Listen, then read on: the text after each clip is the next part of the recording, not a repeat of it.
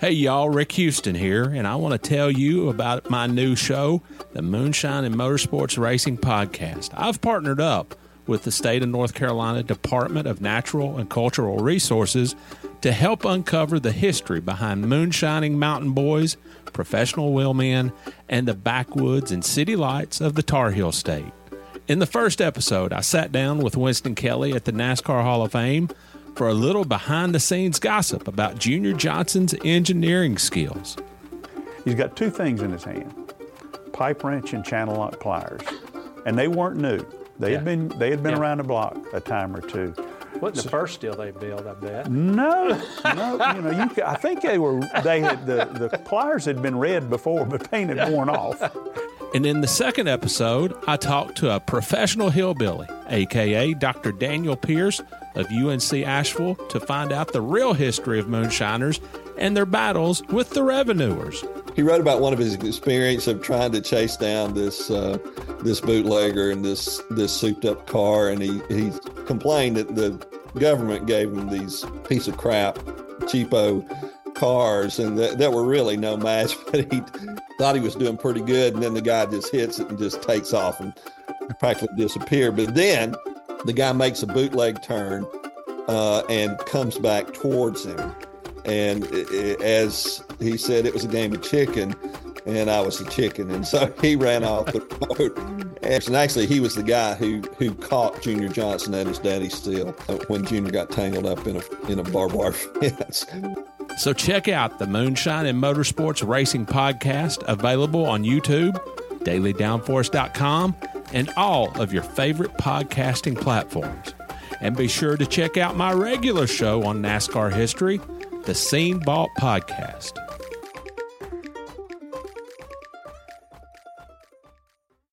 Eric Estep here. One of my favorite parts of being a NASCAR fan is collecting diecasts. It's how I got my start on YouTube, actually. To me, a room is not complete until it features shelves of NASCAR diecast cars. It's as good a time as ever to continue your collection or begin an all-new one by pre-ordering your favorite driver's 2022 Next Gen diecast at LionelRacing.com or at any authorized Lionel retailer. Lionel is the official diecast of NASCAR, and don't miss Lionel Racing's NASCAR Authentics diecasts at a Walmart or Target near you. Not only is Lionel the official diecast of NASCAR, but they're also official supporters of the Out of the Groove podcast network. So what are you waiting for? Head to LionelRacing.com to order your favorite driver's 2022 diecast.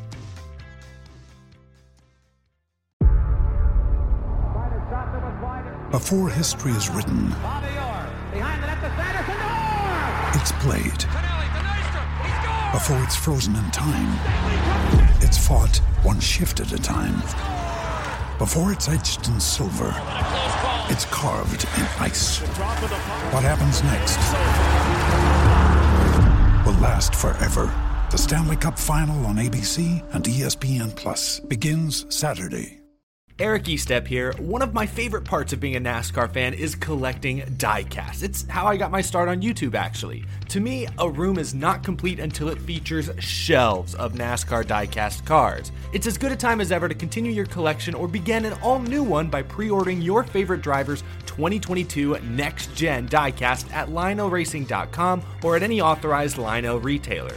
Lionel is the official diecast of NASCAR, and don't miss Lionel Racing's NASCAR Authentics diecasts at a Walmart or Target near you. Not only is Lionel the official diecast of NASCAR, but they're also official supporters of the Out of the Groove podcast network. So what are you waiting for? Head to LionelRacing.com to order your favorite driver's 2022 diecast.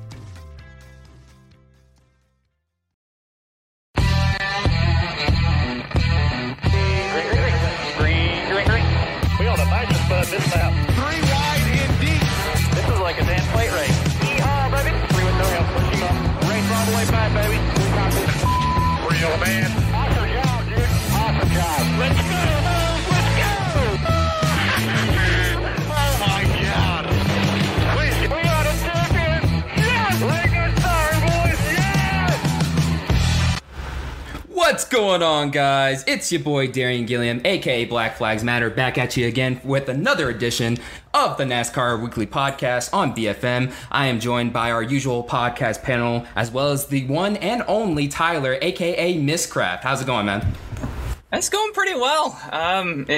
Just got back from class like half an hour ago, and I was like, "Oh God, am I gonna make it?" So we're good now. See, I was afraid I was about to say Minecraft for a second too. Like I don't know, I always like mispronounce it. Like we all do. I think we all have it at one point or another probably. But it's great to have you on tonight for sure. Yeah. And we are coming off a thrilling race. The end of the round of 16 at Bristol Motor Speedway on Saturday night. I'll start off with the Eric Estep here.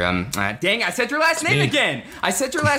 I don't know why. At this point, I'm getting used to it. It's very always a bad habit professional all the time. Dang it. Yeah, but anyways, let's get your early thoughts on the race, Eric. What'd you think? Oh man, where to even begin? We got 5 of us here. We're all gonna have a lot to say. I mean, it's Bristol. It's fantastic. Everyone knows Bristol's great more often than not. This whole weekend was no different. Even the ARCA race had some storylines. David Gillen getting fined and suspended afterwards. Hey, I mean, who'd he go after? Who'd he go after? Which driver? I didn't even see. Was it Taylor Gray? No, it was Drew Dollar. Dollar. Oh, that makes more sense. Yeah. Okay. Yeah. One or the other. I mean, take your pick. The whole ARCA field's a mess these days. But ARCA was something. Trucks was something. Xfinity was maybe the best finish in NASCAR history, or at least the most memorable. It'll be on those top 10 lists that we see during rain delays for years to come. And then the Cup race was very solid. I mean, it was a very competitive race. I love that the guys below the cut line, aside from Kurt Busch and Michael McDowell, showed up, like Reddick. Eric Almirola was near the cut line coming into the race. William Byron did what he had to do and ran in the top 5 most of the day, finished there. At the end of the race, Reddick with that loose wheel got put behind the 8 ball, never really recovered. And then Almirola, they just lost the handle at the end. So that kind of ebb and flow of the race sort of trending like, oh, it's going to go great. And then there's a plot twist and suddenly Almirola's running 20th like he has all year. You know, I thought that was a good storyline. It was a race full of great storylines. And, you know, I mentioned this in my video, but the finish, you know, it was an exciting, eventful finish when with like 5 laps to go, NBC had 3 windows open showing 3 completely different, but all very relevant battles. They had 2 different leaderboards on the side, one showing the top, you know, in the running order, and then the other showing the playoff cut line. Like there was so much information being thrown at fans really all night long, but especially late in the race that it's going to go down in history as one of the best, definitely probably the best cutoff race since they've implemented this style of format, but just in general, one of the most eventful Bristol races of all time, I thought. Definitely. Yeah, I gotta say, like, I was watching it live, and so it was like the last 30 laps, like every few seconds, I'm just like, oh my God, that just happened. Oh my God. Like I was like kind of doing my, you know, bad impersonation of Dale Jr. You know, oh, I got a car around. He scared me again. He scared us all. He did. He always does. This is like a weekly thing now. I was sitting here with Riss watching the race, and I'm like, you don't understand. I was explaining to her, you don't understand the fear of like Benny Parsons. And then Junior's like, oh, I got a car around. I'm like, whoa, Jesus. That's basically the same and I'm like, thing. Yeah, it is. But man, that was fun. I thought like the first 450 laps or so, even the first 400, I guess you could say, was like a 7 out of 10 race. It was really good. You could tell stuff was building up. There was a lot of storylines that you could really draw from. And then like the last 50 to 100 laps. Yeah, like this was a pretty good race, but then like I feel like in the last 30 laps, it basically like accelerated this race. This is rating. Yeah. I mean, I personally gave it like a 9 out of 10. I thought it was like right up there. I don't know why I just couldn't give it like a 10 out of 10. Maybe it's just because like my standards for Bristol are that high. I don't know. But man, I had so much fun watching that compared to even like the Darlington finish. Like it was one of those races where I was literally like standing, like wanting to stand up and then like sit back down. And then it was like, I kept shuffling and moving. Like I couldn't stand or sit still. And to me, when a race does that, when I'm constantly like needing to move or needing to do something or just like on the edge of my seat like that, you've done your job. I love the battle between Elliott and Harvick. I personally think no one really did anything wrong, all things considered. I mean, Harvick, I know, said that it was a chicken shit move, but then he's also the same person who nearly turned Larson into the inside wall for cleanly passing him. Definitely not consistent. Definitely. Yeah. So to me, I think everyone's fine with it. I'm cool with how it went down. I think in the moment, maybe I wasn't, because I'll be honest, I wanted to see Harvick win. But man, Like, it was fun. I love fun races. That was fun. Yeah, definitely. It wasn't even the best one of the weekend. It was. That's the funniest part. It's one of those things like, as a big Matt Kenseth fan, we can all relate to our favorite driver. I don't know who your favorite driver is, Ms. Kraft, but are they still racing? Yeah, it's Denny Hamlin, yeah. Okay, so you're a Hamlin guy. All right, okay. So never mind. Maybe you can still relate, but like the four of us, Danny's obviously a big Bowman fan now, but I know when we were all fans of our drivers, when they're in the lead late in the race, like your heart rate just starts like it's that adrenaline hits you just while sitting on your couch. Since at least for me, since Matt Kenseth retired, and I don't count last year aside from Indianapolis, he wasn't really relevant all season long. I haven't felt that, I don't feel that very often anymore. This weekend got that adrenaline pumping. Just I didn't have a strong rooting interest, but that battle between Harvick and Elliott, Harvick sliding up into Elliott, cutting his tire down, Elliott coming out and side swiping him down the straightaway, and then obviously the incident with Larson almost getting hooked into the wall turned into one of the most epic camera shots of Larson fishtailing it all down the straightaway and holding the lead. Like, dude's a badass. Harvick's a badass. He was a mad ass at the end of the race. Chase Elliott is the people's champion. You could hear it in the crowd all night long. Man, so many great storylines. What do you think, Tyler? What do you think of that race? What are your thoughts? I thought, well, not just that race in general, like the whole weekend, I think is one of the greatest weekends we've had in NASCAR history. Like, I mean, every single race we had fans getting upset or going chaotic about something. Truck race, you had KBM guys, possibly, team owners maybe, but then the Xfinity race, you've got the finish with both cars spinning down the inside wall, and then the Cup race with the battle, of course, with Larson, Harvick, and Elliott, and all the drama from the playoff guys with cut tires and all this stuff. I don't know. This is just a fun weekend to be a NASCAR fan. If you miss this weekend, you missed a lot. That's all I got to say. Oh, yeah, definitely. Without a doubt. I mean, shout out to Kyle Larson now. That is, 6 wins on the year. I mean, what an awesome season he's had. And also shout out to William Byron. A lot of us figured he'd be on the outside looking in after this race, but he ended up finishing inside the top 5 towards the end there. So they definitely got that car well adjusted. And shout out to Alex Bowman as well, because he came into this race on the cut line with Kurt Busch. I talked about earlier, Kurt Busch missed the setup. They just were a 20th place car. It's unusual. Alex Bowman's team, I mean, they weren't top of their game. I think once again, they were probably the 4th best Hendrick car most of the night, but they were there. They did enough when it counted. They were in the top 10. I think they collected some stage points in stage 2, and then obviously I think finished 5th. So, they got it done when it mattered most. Danny, what did you think of the end of that thing? How relieved were you that Bowman made it in? I was very, very relieved, and I almost wonder if this sort of similar to Dover. They were kind of okay, but they kept making adjustments, and it's a fairly similar style track. They're both concrete, high banked ovals. So I wondered that kind of played into, because this is traditionally not one of Alex Bowman's best tracks. So I was happy that they figured out this weekend. And I remember he actually, in the dirt race, he was actually running pretty high and then had that issue with the 4th gear. So pretty happy to see things work out good for him. He knew that he had to basically beat Kurt Busch at statistically one of his best tracks ever. So good on him.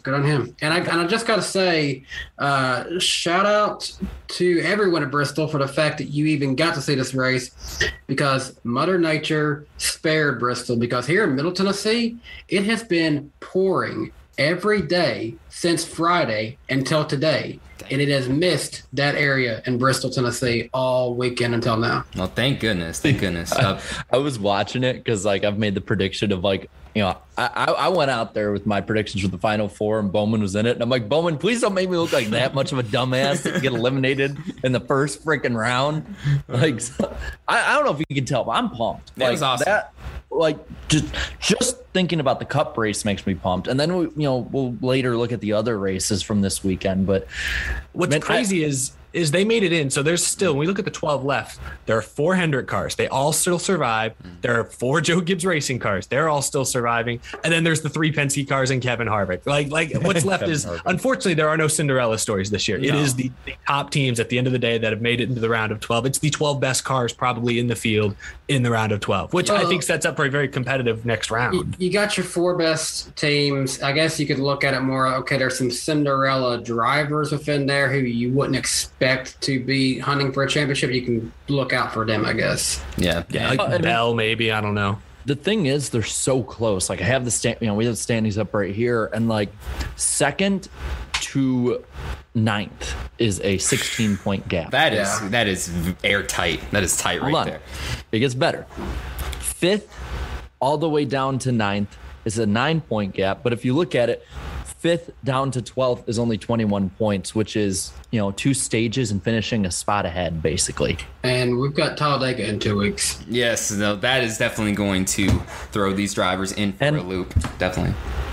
And then there's Kyle Larson. Kyle Larson, he's in his own universe at this point. And then the field. Hey, and did any of y'all notice that Valvoline, who I feel like hadn't won in years, went undefeated in Tennessee this year with him? Oh, I didn't realize They that swept they both did. races. They did sweep both races. Dang, they hadn't won for a while. right. Now they're winning everything, it looks like. Definitely. Now, before we move on, I have to ask everybody here, before we move on, was the Harvick versus Chase Elliott post-race deal fair or foul in y'all's opinion? I already said my piece. Okay. You said they're kind of, I think the initial on-track incident, Harvick tried to pinch Elliott behind a lap car. Elliott squoze him a little bit going on to entry, but it looked like Harvick was missing the corner regardless of where Elliott put his car. So I think Elliott had every right to be frustrated by the contact that ultimately led to a cut tire. And I think the way Chase Elliott handled it, he didn't go out and just junk Harvick. He went out there, rubbed him a little bit, and then just kind of raced him hard, took his line away. He didn't run into him, didn't jack him up in the corner or anything like that, didn't Kenseth into Logano him or anything like that. He just kind of raced him hard, slowed him up a little bit, and let Larson get by. They're not necessarily even because Chase Elliott finished 25th, Harvick finished 2nd. Chase had a car that could have won that race. They're not necessarily even, but I will say their reactions afterwards, Kevin Harvick's anger seemed less justified than Chase Elliott. Chase Elliott was Chase Elliott. He was super even keel. He barely raises his voice. The guy got dumped at Martinsville in 2017, chance to win his first career race, chance to go to the championship as a sophomore. He got flat dumped and barely raised a finger at Denny Hamlin. So he's just a really even keel, relaxing guy, Mm-hmm. But Kevin Harvick, you saw shades of 10 years ago Kevin Harvick, The hothead reporter. Harvick. He was getting mad at the reporter for doing his job. Jordan Bianchi. Yeah. Well, I will say one thing, and this has always pissed me off about NASCAR fights. Get the teams and everyone out of the way. Yeah, his manager getting in the middle of it. I get so sick of managers or team members thinking they need to intervene. It's like these are grown men. Even Chase Elliott was like, "Hey, this is between us two." It actually eggs it on even more, in my opinion. It does. Yeah. Think about the fight with Noah Gragson and Harrison Burton last year. No one was in the middle of that until they were already fighting, and they got it out of the way, and they worked it out pretty good. Yeah. I agree with that. I just let them fight. Yeah. I just want to see fight. I feel like there needs to be a rule in NASCAR pretty soon, the similar rule to that of hockey. Isn't there a 2-minute rule there where if somebody I thought it was if a man's on the ground, then you there's no time limit then. Okay then. I don't mind the crews being around. They want to feel like they're helping. My problem is when you have issues like a couple of years ago when Logano's crew member just yanked Hamlin to the ground, just blindsided him. That's unnecessary. I think if I remember, he even got penalized for that, got suspended or something, which was the right call. You just can't have that happening. Yeah, I do gotta ask, good or not Harvick keeping the helmet on, because he's been known to keep helmets on in the past. That's the whole reason that Juan Pablo kept his helmet on when they fought in 07. I will say he didn't need to worry. I don't think. Well, there's that. I think he knew Elliott wasn't going to start anything. But two, as a fellow glasses wearer, and it looked like he was wearing very similar glasses to what I was wearing. I didn't know he wore glasses, honestly. He started, I think, this year or last year. But I know when I've raced go-karts and they make you wear a helmet, I'll put the biggest freaking helmet in the place on, and I still to take it off. I have to take my glasses off through the visor. So it's kind of a pain to put my helmet on and off. Maybe Harvick's is more custom. But when he slammed the helmet, did he break his glasses?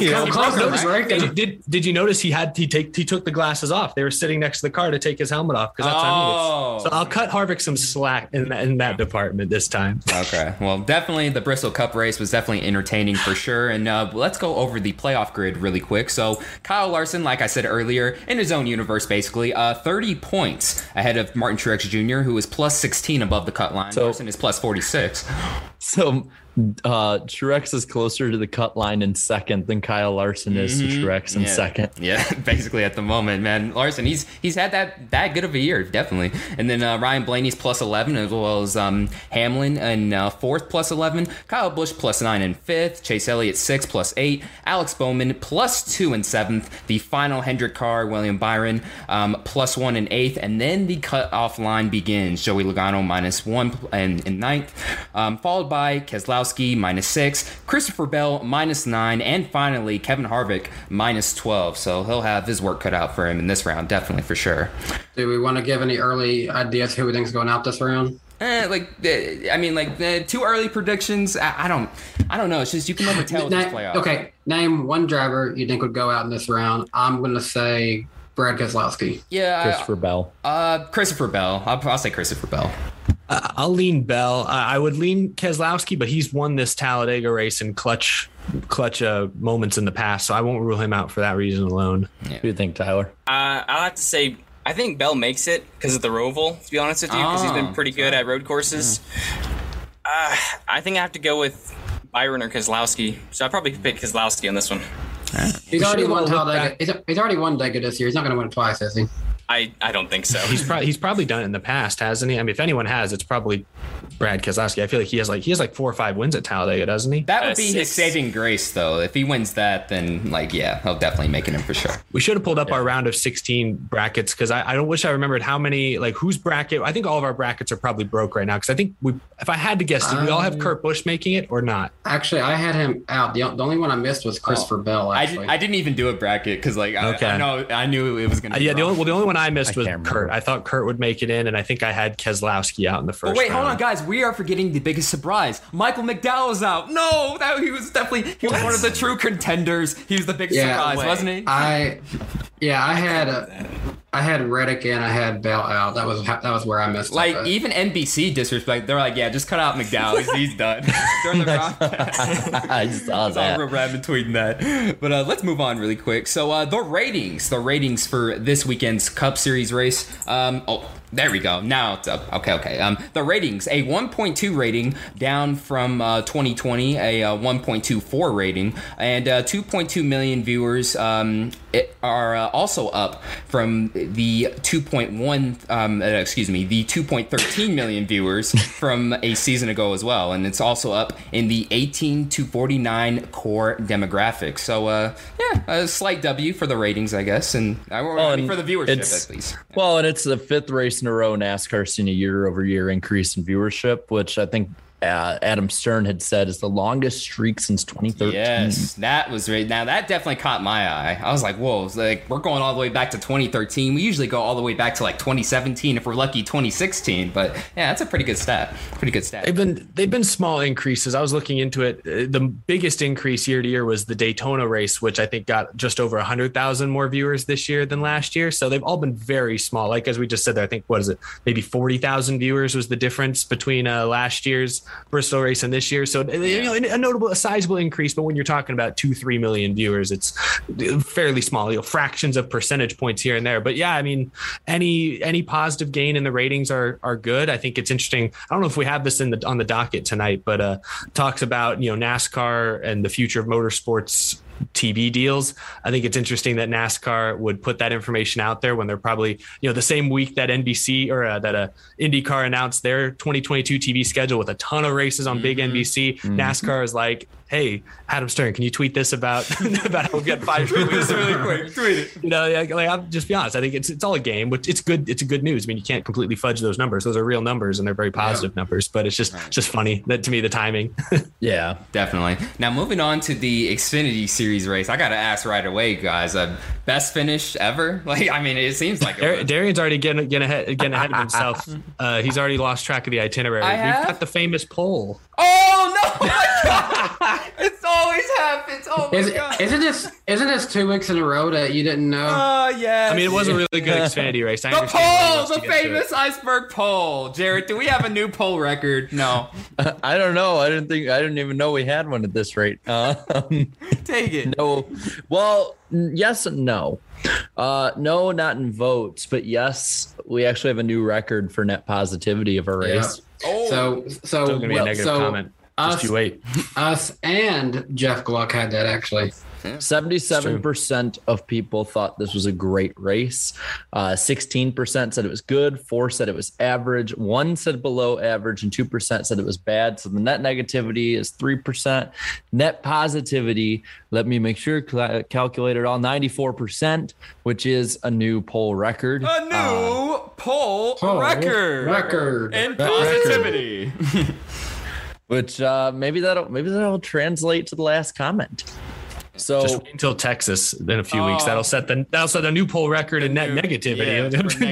The direction negativity. Watch it be like a thrilling side-by-side battle all day long.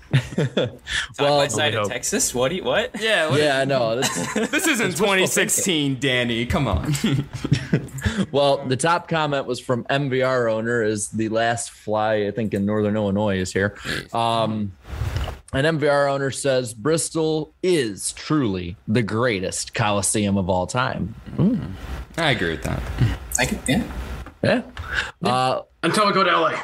JD's Diecast says, what a weekend. 3 amazing races. Just forgot about ARCA. I love it. Don't say too much. Yeah, don't say too much. Might hear about Wasn't it on FS1 this week? I think so. It was. Yeah, because I'm at Bristol. So yeah, it was. Yeah. Let's see what we have here. The Gaming Life says, great race, but Reddick not advancing and Harvick not winning definitely makes it hard to swallow. Maybe not for some of the people in the chat. Yeah, they don't care. Let's see what we got here. Noah Coleman says trucks 8 out of 10, Xfinity 10 out of 10, Cup 9 out of 10, average 9 out of 10. Overall, one of the best weekends of racing in a minute. Can't wait for round 2. Yeah, that's gonna be exciting. Hey, 5 points. I see you in the chat. How's it going, man? Hey, how's it going? Let's see what else we got here. Mr. Chief says congrats to Bowman and Byron for surviving the round of 16. Yeah. Oh, I just lost it. Okay, it's back. I'm trying to find go down. We had almost 600 comments. Whoa, which is pretty high. Yeah, they were very. Yeah, we had about this one. We had 400 in the first 3 hours. I can tell that Jacob here is a Kevin Harvick fan because he said screw Chase Elliott. No, Jacob's choosing violence on Twitter all weekend. I was watching this stuff. He's in that 3%. Let's see. Thomas says Bristol's always a great race. Let's see. Brian says Chase Elliott's the first Spoon Trust Fund baby. Okay, we got a lot of Harvick fans. Oh, we got a lot of passionate fans. At least 3% of our fan base is Harvick fans. And then most of the super chats call him Cheater Boy. Yeah, I was about to say, just wait for the Cheater Boy comments. Just give it time. Well, and then we have Tristan Walker here who says that Harvick is a wimp for not taking his helmet off like a man. I mean, is he a wimp or is he smart? You can look at it both ways here. We got a dude with Canadian flag saying this is a copyrighted telecast that may not be reproduced, retransmitted, or reused without any screw it. The end credit scene. We hope you enjoyed this broadcast. Yeah. Guys, that was too real. We're gonna get a copyright. I always forget the exact words though too, Jared. So don't feel bad. Let's see. There's just a lot of people. ASL says higher banking equals better racing. Colin says he's entertained. See if that translates to Atlanta. Never mind. I was agreeing until you said that. I saw you shake your head. I mean, actually, I'm starting to get mine, so we'll see. We'll see. Texas made the banking go down. Racing got bad. Atlanta make banking go up. Racing go good. We'll see. We need Texas to be all things bigger in Texas. So let's raise it to 40 degrees and 3 miles. Just bring back Texas World Speedway and call it a day. They had high banking there. It was 24 degrees, I think. Yeah. We have. We're getting off subject. Yeah. Well, we've hit the last 2 comments. I'll read the second to last from Red Slayer 86 says the fact that people think so highly of this race proves to me the fan base of NASCAR doesn't care about racing. What? Are you sure that wasn't the last comment? No. Trust me. I was looking. Yeah, maybe they tried to be the last comment. I don't mean to. I'm going to break the fourth wall for a moment. I meant to have this conversation off air a long time ago. I keep forgetting. But Jared, when you look at the comments, you're looking at top comments, right? So of course, the one at the very bottom is the one that's been thumbed down the most. That's why they're always negative. Sometimes people are positive and people just hate positivity. Yeah. Well, that's true. But I thought when we first started this, I think we initially started by looking at the first comment, as in who commented first or something like that. YouTube, I think, changed it. I think YouTube changed it up around April because we used to have positive, negative go back. Yeah, so something changed. All right, so how about this? Instead of asking about whether it's positive or negative, let's ask how negative the last comment is. On a scale, I think it was just awful, the worst thing ever. On a scale of 1 to 10, right? Yeah. The other one was that last one was pretty negative, so this one's got to be even worse. I'll give it a 9. I'll give it a 9.5 in terms of negativity. Sure. Well, hold on. What's the username? I still want to know that. Well, yeah. What's the username? Username is 1 Mile Cup Series. Okay, so 9.5. Oh man, 9.5. You know the stop motion communities. Yeah, there's some wild commenters in there. Miss Craft knows all about that. Yeah, I see him nodding. There, man. Okay, so on a scale of 1 to 10 for negativity, is 10 the highest negativity, or Yes, 10's the highest. Yes. I'm gonna say like a 7. What do y'all say? What do you think, Miss Crab? I gotta go a flat out 10 out of 10. These people, I mean,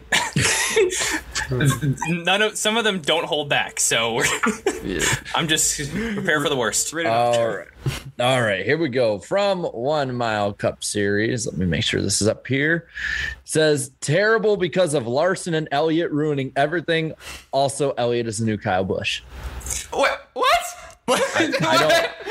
I'm sorry. What? Wait, Chad. I don't know. Read that again. He's the new what? The new Kyle who? Busch? Kyle Busch. Oh. Kyle Busch is only Kyle Busch because he wrecked Dale Jr. Like Chase Elliott is Dale Jr. Did you hear the crowd cheering? Did you hear the crowd cheering during his post-race interview? Yeah, Kyle Busch is not getting that big of a standing. Let me hear you go, boo. Yeah, okay. Yeah, his intro was really cool, not gonna lie. Yeah. But yeah, no. Kyle Chase Elliott, the new Kyle Busch. What are you smoking, my guy? Oh my goodness, that was fun. Yeah, thank you all for voting on the poll, though. Yes, the famous iceberg poll. And now let's get to the Xfinity race. All right, now we're back on track. Now I've noticed the negative person that we always talk about in these and during the poll segment. I never see them in the chat. I'm waiting for the day one of these the people we're talking about their comment is actually in the chat and tries to defend themselves or something, because I never see it. They throw this negativity out into the world and then they just disappear. They just put their hands back. Funny thing I've noticed, because a lot of times I don't read off the responses, is that people will be like, "You're just trying to be negative," so they'll read you off on the podcast, and they're legitimately like, I don't what watch podcast? I don't watch this. they're like this just showed up on my recommended. Like I just voted negative. But that's how big the poll is, man. It has a huge. Yeah, it's huge now, man. So. It's gonna take over the world. It's gonna take over. Yes. Yeah. But anyways, the Xfinity race though, Eric, we'll start with you. I mean, like, was that without a doubt one of the greatest finishes in NASCAR history? Period. Like what? The word needs to be carefully selected. Like, it was maybe the most entertaining finish ever, but was it the best racing? I'll throw the hot take out there that no, it was not the best racing. You had two guys in a row use up Austin Cindric like he wasn't even there, and then you had Cindric use up Allmendinger. So it was kind of, over aggressive, a little disrespectful, I would say, but it was incredibly entertaining. It's the style of racing that you really don't see anywhere else with any other type of cars other than Xfinity Series at Bristol. Like, it was uniquely Xfinity Bristol, and from that perspective, I mean, like I said earlier, it's going to be on top 10 lists as most memorable, most chaotic, greatest finish. I mean, it's still up there, but I don't know that I would say it's the greatest. Like, to me, in some ways, like, races like, the 2003 Darlington finish, of course, that was great racing because it was just two guys, edge of control, literally rubbing across the finish line. Like, that to me is better racing. Is it necessarily more entertaining than the craziness we saw at Bristol in those final two laps? No, probably not. What we saw at Bristol was incredibly entertaining. So, I'll at least give it most entertaining finish, maybe ever. That's fair. Yeah, I'd probably give it the same as well. Just the fact of what was on the line for that win, not only winning the race, because everyone wants to win at Bristol, neither AJ or Cindric had ever won at Bristol, I don't think. So both of them wanted to get a win there, and also just the fact that it was for the regular season championship, and if Austin had won that would have been another win to add into his points, plus the 15 from winning. AJ needed that way, way more than Austin did, and it makes that playoff battle a whole lot more interesting going into it now. And I also just realized this too. This will actually be the very first regular season championship that we all actually remember, because I always forget them. Well, I'll say, like, after the race, like, I sort of put out a troll poll, basically, where I put what one was better, And I put Rusty v. Gordon, Earnhardt v. Labonte 95 or 99 or this one. And this one, of course, because of recency bias, took off. I just want to say it's so damn easy to troll NASCAR fans. Did you get any troll comments that were like, "You're an idiot," blah blah blah? Oh yeah. Yes, I love those. Those are great. Oh yeah. But I will say, like, that was probably the best. I'd say it's probably the best Xfinity finish of the year. I think. I mean, at Daytona. Because it was another one where you didn't know, like with the Cup race, you knew Larson, like with a lap or two to go. Once he got by, Larson was going to win. But like with the Xfinity finish, it was like you did not know you literally didn't know who was going to win until they started turning sideways. On the edge of my momentum. Edge of my couch, man. It was that good. So like I get my mom to watch it. I like rewind it, and she's like, sitting down all comfortable. I'm like, just trust me. She's like, it better be worth it. All right, fine. Well, I'll go out there. And so she comes out there, out with me and watching it. And like they're side by side rubbing on each other. She's like, wow. I'm like, just wait. And then it's like the next one, they're rubbing on each other a little more, and they're 3 wide with 1 to go. I'm like, she's like, wow, that's amazing. I'm like, just wait. And then it's like they get together again, and you see Allgaier getting together with Herbst, which, by the way, shout out to Herbst doing really well. Like he did what he had to do. He did what he has been getting better and better as the seasons went on. Yes. And she's like, wow. And I'm like, hold on, it gets better. I'm like, oh, wait, there's more.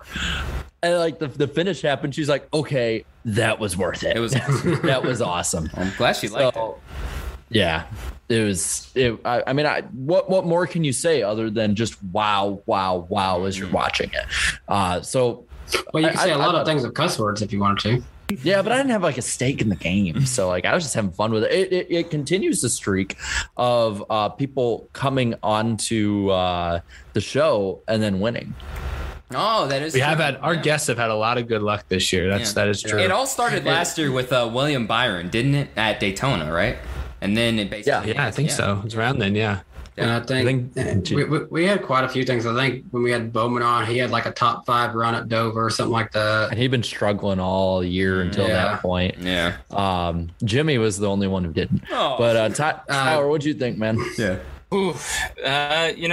I don't really remember much about the entire race itself other than the last 2 laps. I mean, so I don't know if it's like, I've seen some people say that was, one of the greatest races we've seen at Bristol for the Xfinity Series, but I feel like they're just saying that's because of the finish. And I have to agree with how chaotic that this finish was. I still don't think it is the greatest finish of all time. I mean, you're not like when you watch it like a Talladega or Daytona race, those finishes are almost always chaotic, but they're usually never going to be some of the best finishes because it's you never know who's going to win because someone could get turned and it's not as pure as say a mile and a half or a short track finish with 2 guys going at it. So I don't know. You guys pretty much said everything that I agree with. So, I mean, good finish. Not the best, but really up there. There were some other parts in the race that were happening. I mean, there was the Allgaier versus Mayer deal. They're both teammates there, and then I feel like Allgaier, he was running pretty good. Wasn't he leading most of the race up until? He was up front. I mean, he's good at Bristol. I felt bad for Sam Mayer this weekend. He's young. He's I think it's tough because he got down early on. He blew a tire in practice for the ARCA race, then wrecked in the ARCA race, then wrecked in the truck race. And this is his best track. This is his favorite track. He's had this date this weekend. He knew he was doing triple duty. He had this circled since January or earlier. This is a big deal. And then, he scraped into it. He'd been to it with his teammate. He was in contention for the win late in the Xfinity race, trying to get some redemption. And then, it all just fell apart and got spun in that instant with Allgaier, which he was running I think second at the time. He'd already lost the lead, I believe, but to me that was Allgaier running out of patience a little too soon. They were stuck behind 2 lap cars that were side by side, so I don't Allgaier had maybe a splitter to the inside of Sam Mayer. That wasn't enough to justify diving into the corner as aggressively as he was not there yet, so that was definitely frustrating, I'm sure, for Sam Mayer. But so there was things to talk about. There was drama during the race, but obviously the finish is going to overshadow it. And also the guy who fell on his ass in the puddle of oil or fuel. Oh yeah, that too. Gas ass, yes. Honestly, he probably benefited the most from this crazy finishes now until now. I forgot about him. We stopped talking about it. So. I think Eric and I, within like 10 minutes of that happening, had him on TikTok. Yeah. It was funny. Poor gas ass. But now the Xfinity Series playoffs officially get started this weekend. Austin Cindric and AJ Allmendinger are both tied entering the first playoff race at Las Vegas. Then you have Justin Allgaier sitting third, plus 15. Noah Gragson, fourth, plus 12. Justin Haley, fifth, plus 10. Daniel Hemrick, sixth, plus 9. Jed Burton, plus 4. Harrison Burton, plus 3. And then we get started with the cutoff. Myatt Snider, minus 3. Brandon Jones, minus 5. Good old Riley Herbst, minus 7. And finally, Jeremy Clements, minus 8. And Eric, you'll be sponsoring him this weekend, correct?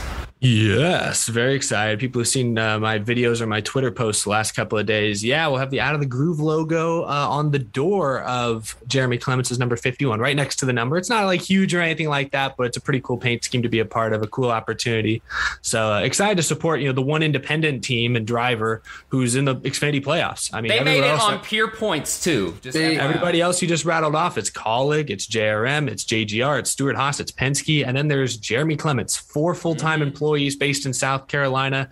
They build their own Xfinity engines. Like, that's pretty crazy that they've managed, on consistency. I mean, they don't have any top 5s, I don't think, this year, but they have 7 top 10s. They've stayed out of trouble. They've raced real smart, finished 13th and avoided all the chaos at the end of the Bristol race. They've done what they had to do, and they made the playoffs. And for most of the season, I don't know where they actually finished in the regular season standings, but they were ahead of Brandon Jones and Riley Herbst pretty much all year long. I don't know if they finished ahead of them, but still, they were very competitive. So pretty cool to have the logo on their car this weekend.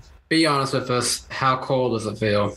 Yeah. I saw a photo of the real car today, so that was pretty cool. Seeing the render, I was like, that's neat. But I've seen a lot of fans have made renders of our logos on cars before, and they look really cool. And I always get a chuckle out of that. But once I saw the real photo today, I was like, oh, that's the real car. That's awesome. I think seeing it in person will blow my mind for sure. Okay, 2 things. One, it would be awesome if you could somehow get sheet metal from that with your logo on it. 2, maybe at least consider, if you don't do that, consider reaching out to a custom diecast maker to get that into a car for your collection. Yeah, might have to do that for sure. Absolutely. Hey, if there's enough demand for it, maybe our friends at Lionel will even consider running it, putting it out for pre-orders, seeing if it hits any numbers. Yeah, you never know. I hope I don't collect sheet metal from this car, because that will mean he probably wrecked it. I'm hoping for a solid top 15. No, not necessarily. Hey, look at those 2 bumpers behind you. Those look wrecked to you. This one's pretty wrecked. Ricky hit that one pretty hard in the right front. It's pointed away from the camera, and that's from a show car actually. So, but no, you're right. There could be a clean piece. That's for sure. I'll keep an eye out. I'll see what I can find. We have to have a full body scheme soon, though. Kind of reeling this back. Boy, need a few more super chats. I'm gonna reel this back really quick though. Tyler, I want to start with you on this one, man. When it comes to the Xfinity playoffs, who stands out as someone who could shock or surprise for you? There's a lot of people, a lot of drivers, I should say, that are kind of just in the midfield. So I don't know if they'd really be surprises if you'd see like a Burton come up or a Hemrick come up and win the title. I guess the biggest shock would be someone like Riley Herbst coming up. I just don't see anyone being able to top Cindric or Allmendinger at this point. So I don't know. Maybe Gragson can do it. I don't know. We'll see, though. Hey, perhaps Jeremy Clements could have a surprise playoff run. Not saying he'll win a championship, but maybe advance to the next round somehow. I mean, they have been consistent all year. He's a decent road course racer. We got the Roval coming up. Exactly. And they are running Talladega, too, I think, again, aren't they? Wait, so are they running Talladega again? I think they are. They are. Oh, okay. Yeah. Cool. Triple header. Nice. That'll be cool. Yeah. Like, okay, I know I ripped on him earlier in the season, but Herbst really has been getting a lot more consistent. He did pretty much everything I asked, like in my rant earlier this year. And he's starting to exceed on that. So I would not be surprised if he made it past the first round. Yeah, let me add to that too. It's like ever since the Riley Herbst experience video dropped, like he has gotten way better. I'm serious. Like ever since. He's easily outperforming guys that are ahead of him, like Brandon Jones, Myatt Snider, the Burtons. Like he's probably, if you're looking at like right now, just how they're performing, who's up front more often than not, he's probably the 6th or 7th one of the 12. Yeah. Like he's ahead of where he's ranked starting out. So I mean, I'd look out for him the first round or so. Yeah, I mean, he definitely has the equipment without it. I wouldn't be surprised, honestly, if he does pick up his first win in these last few races of the year. Yeah, I mean, I could see him winning Dega. I mean, he almost got his truck win there a little while back. But yeah, we'll see what happens. That one. Yeah, we'll see what happens with that one. But finally, the final race we're going to talk about, the Truck Series. Chandler Smith, look at your mom. Say hello, man. I was hearing somebody in the background, and I was like, who is that? He's like, hey, and then I heard a deep voice say hi to your mother. I'm like, oh my gosh, like his parents are like trying to wave. Dude, she like that video. She was like, Chandler Smith, look at me. I'm like, she was yelling like, damn. Like, she had that mom tone going on. Yeah, I'm like, dude, he just scored his first career win. He doesn't know what to do, man. Yeah, chill for a minute. Did you see the video of the? There was someone who was standing right next to her at the flag stand. They took a video right behind her. I think it was like, Chase from Garage Guys. Yeah, it was. He was there. That was him. Why did I think with the way she was going, Chandler? It was like she just found out he's been racing this whole time. She's like, get over here. How long you been doing this crap? But that's what it low key sounded like, bro. I swear, like, Dan, yeah, that's what it sounded like. Like she just found out he's been racing. Oh my god, like he got in trouble or something like that. You know what I mean? You're like, supposed to be doing homework. Like he just won. But dude, I mean, like, let's talk about that. Let's talk about that finish for a second. I mean, like Chandler Smith. I mean, he was way below the cut line. There was no way he was gonna make it unless he won. And then he kind of roughed up his teammate John Hunter Nemechek a little bit there. And then in Nemechek's post-race interview, he was a little bit. I mean, well, not a little bit. He was pretty pissed off. Not gonna lie. But I mean, hey, Chandler Smith did what he had to do. But poor Austin Hill and Todd Gilliland are now eliminated. So what are your guys' thoughts? Not a good weekend for the Gillilands. No. Oh yeah. I just realized that. Dang. So got suspended, and now your son's out of the truck playoffs. Out of the truck playoffs and an Arcadad. I gotta be honest, Austin Hill really surprised me because last year he seemed like a guy who could legitimately be contending for the championship, and then he wasn't even championship for last year though, was he? Was it? No, I don't think he was. So. I don't think so. Yeah, he made a deep run. Like he was in contention. You know, he's won races. He's a guy who's good, but he's just not great because 2019 at Homestead, he wasn't in championship 4, but went out and won that race. And you know, it's like if he could just make it to that championship 4, he'd be a good shot to win it. Yeah, and a really quick shout out to the one and only Doug Colby, who won the first ever SRX race in history. Finished P12 in his Truck Series debut. I mean, I would like to see him in a few more truck starts at different short tracks. We'll see if that happens.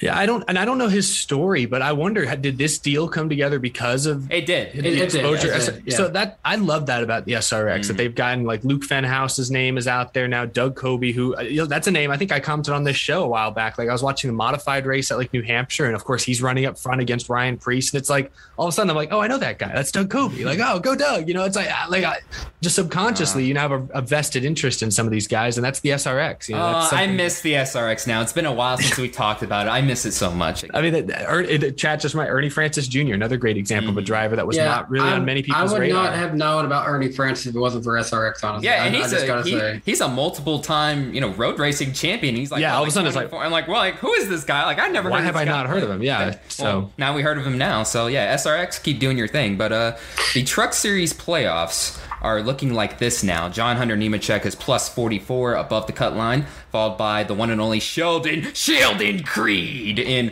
P2 plus 20. Ben Rhodes, kind of a sleeper at this point, but he's I kind of forgot he was in the series. He hasn't wrecked anybody in a while. He's still running pretty consistent though. Dang. Okay, Eric, lower to Savage. I mean, Eric, come on. Over the top rope. Dang, what do you have against Bell? Or not against Bell, against Ben Rhodes? Just that? Watched him nearly murder somebody right in front of me at Texas last year. Oh, he did. I'm not going to be that dramatic about it, but like an F1 fan, he tried to murder Lewis. He tried to murder him. Box. No, I'm just kidding. Anyway, Ben Rhodes. Guys, we're not even at the second hour to show. How are we already going this way with this? No, I'm sounding like Lewis Hamilton. Like we're only like not even an hour in, and I'm already asking for new tires basically at this point.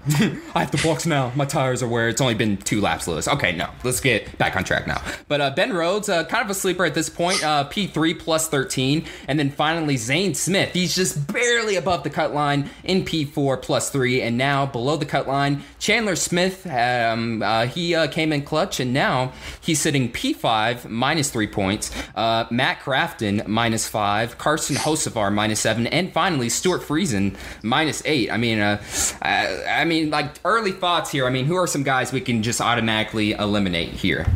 He's probably not going to make it out of this round, but shout out to Stuart Friesen. Yeah. They don't have quite the same competitive equipment they had a few years ago. It's a shame. But they're better. They're better than they were last year, though. That's for sure. Yeah, that's true. They have improved. Like last year was kind of they really weren't very relevant, but this year they've been a little better. But I don't think much has changed. I think they're just putting better equipment out on the track, which is cool to see. So shout out to him making it to the round of 8 in trucks. That's pretty cool because trucks are so competitive right now. I mean, there's realistically 15 or so trucks on a weekly basis that could win, not necessarily likely to win, but could win. So making it the top 8, that's commendable. That's your top half of the competitive cars, Yeah, I give him that. Who do you think, Tyler? Yeah. Well, this is one of the truck series is always the one where I'm like, wait, there was a round of 10, 8, and then we eliminate 4. Mm-hmm. So we go from eliminating 2 to 4. So it's kind of, it's whatever. I think Hocevar's started to show up recently. He ran pretty good at Bristol, didn't he? He did. I'm pretty sure the podcast. Yeah, podcast look. Yeah. He ran pretty good at Bristol. Friesen actually wasn't too bad at Darlington. I think he was up at the front at the end. So, I don't know. I mean, it's back and forth with a lot of these guys. I mean, obviously, Nemechek and Creed are probably the 2 guys I'd say that are probably in the final 4. If I had to pick out 2 others, I'd probably say maybe Hocevar, maybe Zane Smith. I don't know. It's you mentioned it was really competitive, and it is. It's going to come down to the wire, I think. So. They race at Talladega too, so anything's possible. Yeah, exactly. And do they race at the Roval as well? Are they part of that weekend? Dude, I don't think so. I don't think they. I don't think so, but I'm just making sure. Well, I'll I think they race Talladega. I know. Vegas. Vegas. Oh, that's Vegas, Dega, Martinsville. That's it. Yeah. So I'll be there for that race on Friday. Wait, does that mean they're not at Texas? No, because they usually race at Texas in the summer. Yeah. What is the truck series schedule? We don't have, pull up the truck series schedule. I can't remember. I just know we don't have to watch an extra Texas race. Trucks are usually the best show at Texas, though. That has me a little bummed. Wait. It says Las Vegas. Wait, no, that's never mind. We're off tonight, man. It defaulted to the Cup Series, even though I clicked Truck Series. No, it's Vegas, Talladega, and Martinsville. That is correct. Okay, that's a good round. Yeah, those are some good races. I know, because when I bought my Martinsville tickets, I'm like, yeah, I get to see all 3 of them for the first time. Because the last time I was there, Xfinity didn't race at Martinsville. Oh, that's fair. Danny Dillers is right. Xfinity has been better at Texas the last couple of years. Since they added the grip strip in 3 and 4, like last year was pretty exciting. I'll give it that. Yeah, it's fair. That's fair. Yeah, I'll give it that. Xfinity's better in general. That's usually true. Go ask all the good Kamikaze. things. Go ahead. All the good things of modern NASCAR are in the Xfinity Series these days. Well, go ask Kamikaze unpopular opinions, and you'll definitely get one about the Xfinity Series. A funny one. That's for sure. Everyone loves the Purple Series. Yes. Oh, yes. Yes, that's another thing. Yeah, we'll get to that later on in the show. But now let's move on to the famous mailbag question on the NASCAR Weekly Podcast. I didn't realize it was famous. Yes. If everything's famous on this show, eventually nothing will be famous. It's the famous itinerary. Yeah, I know. The famous. This week's mailbag question comes from Alexander, and his question is, hey guys, who do you think is the most likely foreign driver to win a Cup Series race or win a Cup Series championship? Daniel Suarez. Yeah, that's what I'm saying. Like, at the moment. Yeah. So at the right moment, now, sure, it would be he's Suarez racing. Yeah. I mean, down the line, I don't know. I don't know who's likely to try it out. It feels like IndyCar is really, and I think Romain Grosjean deserves all the credit for kind of establishing IndyCar as a more legitimate substitute for Formula One for drivers that aren't in competitive Formula One rides. I saw a whole thing about that, him talking about that recently. So that's going to be big for that. But so I don't think there are going to be a lot of open wheel drivers that come to NASCAR anytime soon. So you look elsewhere, and I really don't know. So Suarez is probably the safest pick because he's the only.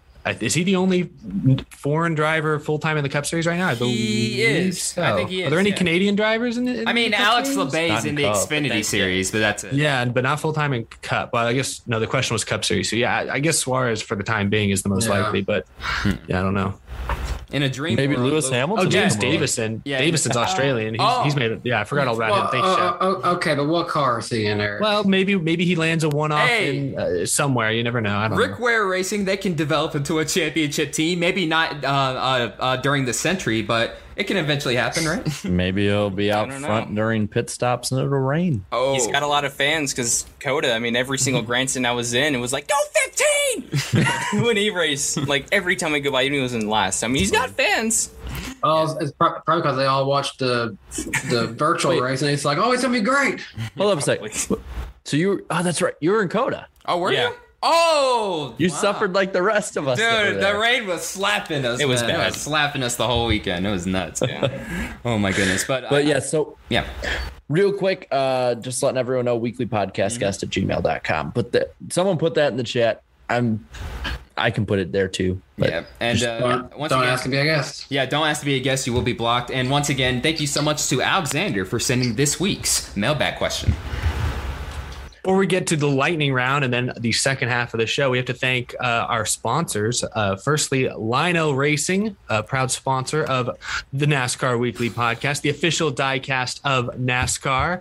You can order the new 2021 diecast of your favorite driver right now at lionelracing.com or at an authorized Lionel retailer. And don't miss Lionel Racing's NASCAR Authentics diecast at a Walmart near you. I don't know what wave they're on. I think they're on wave 7. There's so many waves. We've lost. They just announced a new one, but I don't know when it actually hits stores. And if you missed it this week, Lionel has an all new podcast straight from the source. Authenticated, a diecast collector's podcast, is now available to listen. You can head to groovymotorsports.com, scroll to the podcast section, and you can listen to the latest episode. They have a few episodes up now, but you can listen to their latest reaction to the Bristol race. They talk a little bit about that AJ Allmendinger race win, how they're going to try and put that one together. Good luck with that. That's pretty crazy. With that.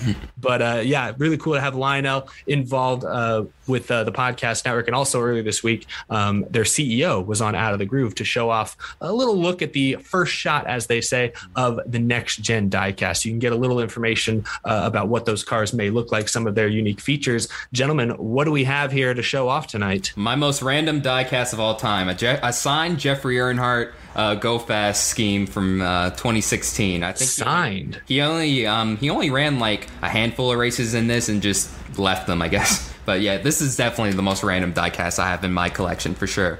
Is it just me, or does that window look shorter for some reason? I don't know why. Maybe it's the lighting. Maybe, I don't know. Does it look shorter? It looks flat. Yeah, I don't know what that. Yeah. Like, it looks very like. I thought that was like a Canadian. I thought that was like a Pinty's car for a second. Yeah, I don't know why, but yeah, it's definitely random for sure. Celebrating the fact that he survived the round of 16, I've got Alex Bowman's rookie car, and it's signed by Alex Bowman. And oddly enough, the number on this one, the DIN, is actually 48. Whoa. Ooh, that's cool. Nice. I have the number 1 Dale Jr. Coca-Cola car, because we're just showing that everything is better than Pepsi on this show, right, Carnation? Oh, no. Yeah. Don't let him get it. Don't let him hear that on Twitter. He'll come after. I hope he does. Anyway, this is a really nice car, and I like it. It's a good car. I like it, and and look, it's got polar bears. Oh. How do you not like polar bears? And he's the man in black in that one. Pepsi doesn't have polar bears. Yeah, that's when Dale Jr. was the man in black for a day, basically. Yeah, technically. And Miss Craft? Yeah, I've got Tony Stewart's Six Flags car. Oh, when did he run that? Michigan, I don't right? remember that one. Did he run that at Michigan? Or I don't remember. Yeah. I like this car because I'm a roller coaster enthusiast as well. Mm-hmm. It's got a roller coaster on the side, doesn't it? Yeah, it does. It's got that's cool. A loop of some kind. Yeah. What's your favorite roller coaster, Tyler? Maverick at Cedar Point. Hey. Okay. I haven't been. I went during the pandemic. I went on a big roller coaster like enthusiast YouTube binge. So I haven't been to that one, but I rode Velocicoaster recently, and that one knocked me out of my seat. Yeah, that one's pretty great.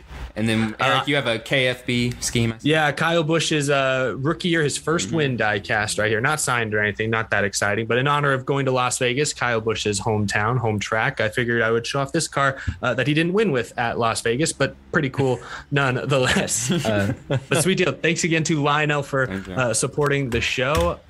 What's up next, Darian? I think we all know, and now we should brace ourselves. Do y'all hear something? Do you guys hear anything? Chat, do we hear anything? Oh, I think it's actually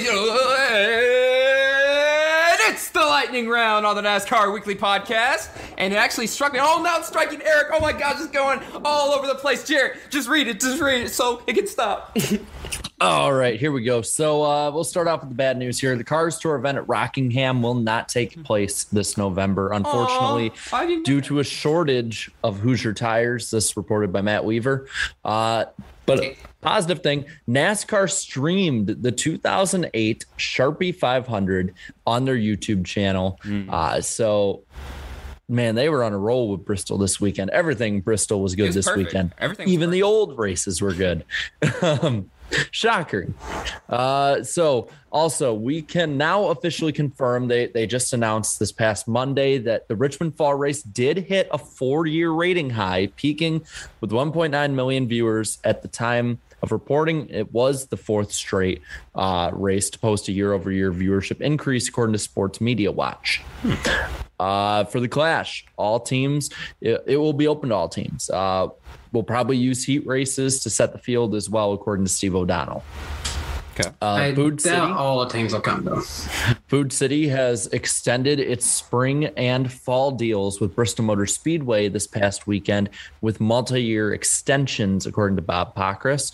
Mike Wheeler has been moved to competition director at 2311, while Booty Barker will now serve as crew chief for Bubba Wallace, started this past weekend at Bristol. Where did he finish? 15th, 16th? Because they ran in the top 15 most of the race. Yeah, they finished around the midfield. Yeah, not bad.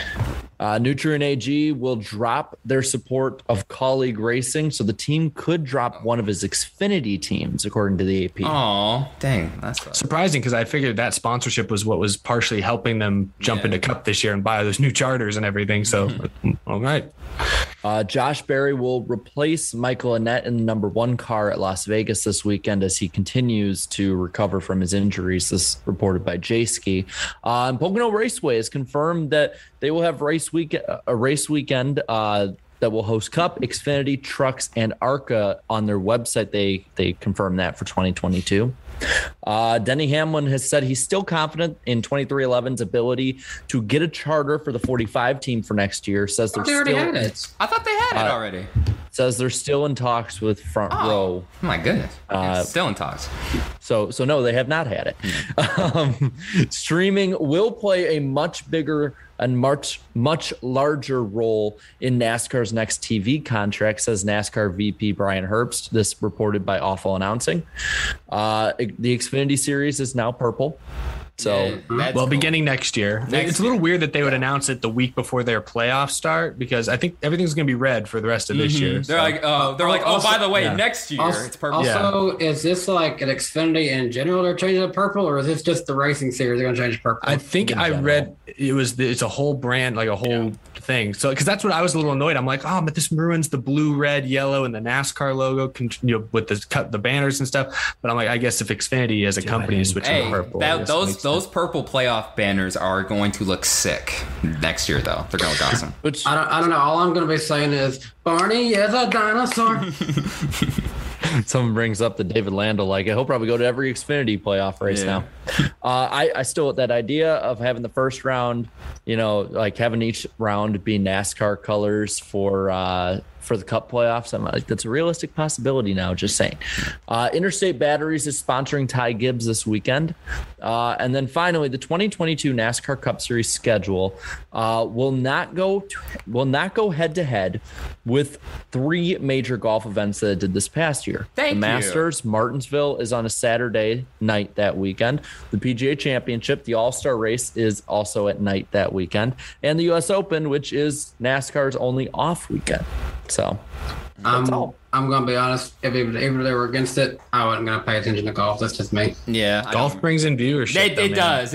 Especially Sunday is always the final round. That's when, I get it. I wonder if there's a Golf Weekly podcast. I need to look that up. Is there some type of Golf Weekly podcast? I think golf YouTube is a thing. So. Yeah, I think sure it is. Everyone has a YouTube community. Yeah, for sure. But that's it. That's the poll or lightning round. Now, Darian, now you're throwing me again, that was the lightning round on the NASCAR Weekly Podcast. Thank you guys so much. And now, back to the show. Real quick, I found it interesting. I don't have the tweet pulled up, but I saw a tweet. You mentioned Ty Gibbs being sponsored by Interstate Batteries this weekend. Joe Gibbs Racing posted a side-by-side photo of his fire suit for this weekend and Bobby Labonte's fire suit from, 20-something years ago. And they said that, I think it was Ty Gibbs's fire suit weighs 2.5 pounds compared to Bobby Labonte's weighed 5 pounds or something. I just thought it was interesting. The evolution of fire suits. I mean, Ty Gibbs may be a slightly smaller guy, but still the evolution of fire suits. That's now a lighter weight material compared to 20 years ago. I thought it was interesting. The materials today are a lot more kind of quote shiny compared to what they used to be too.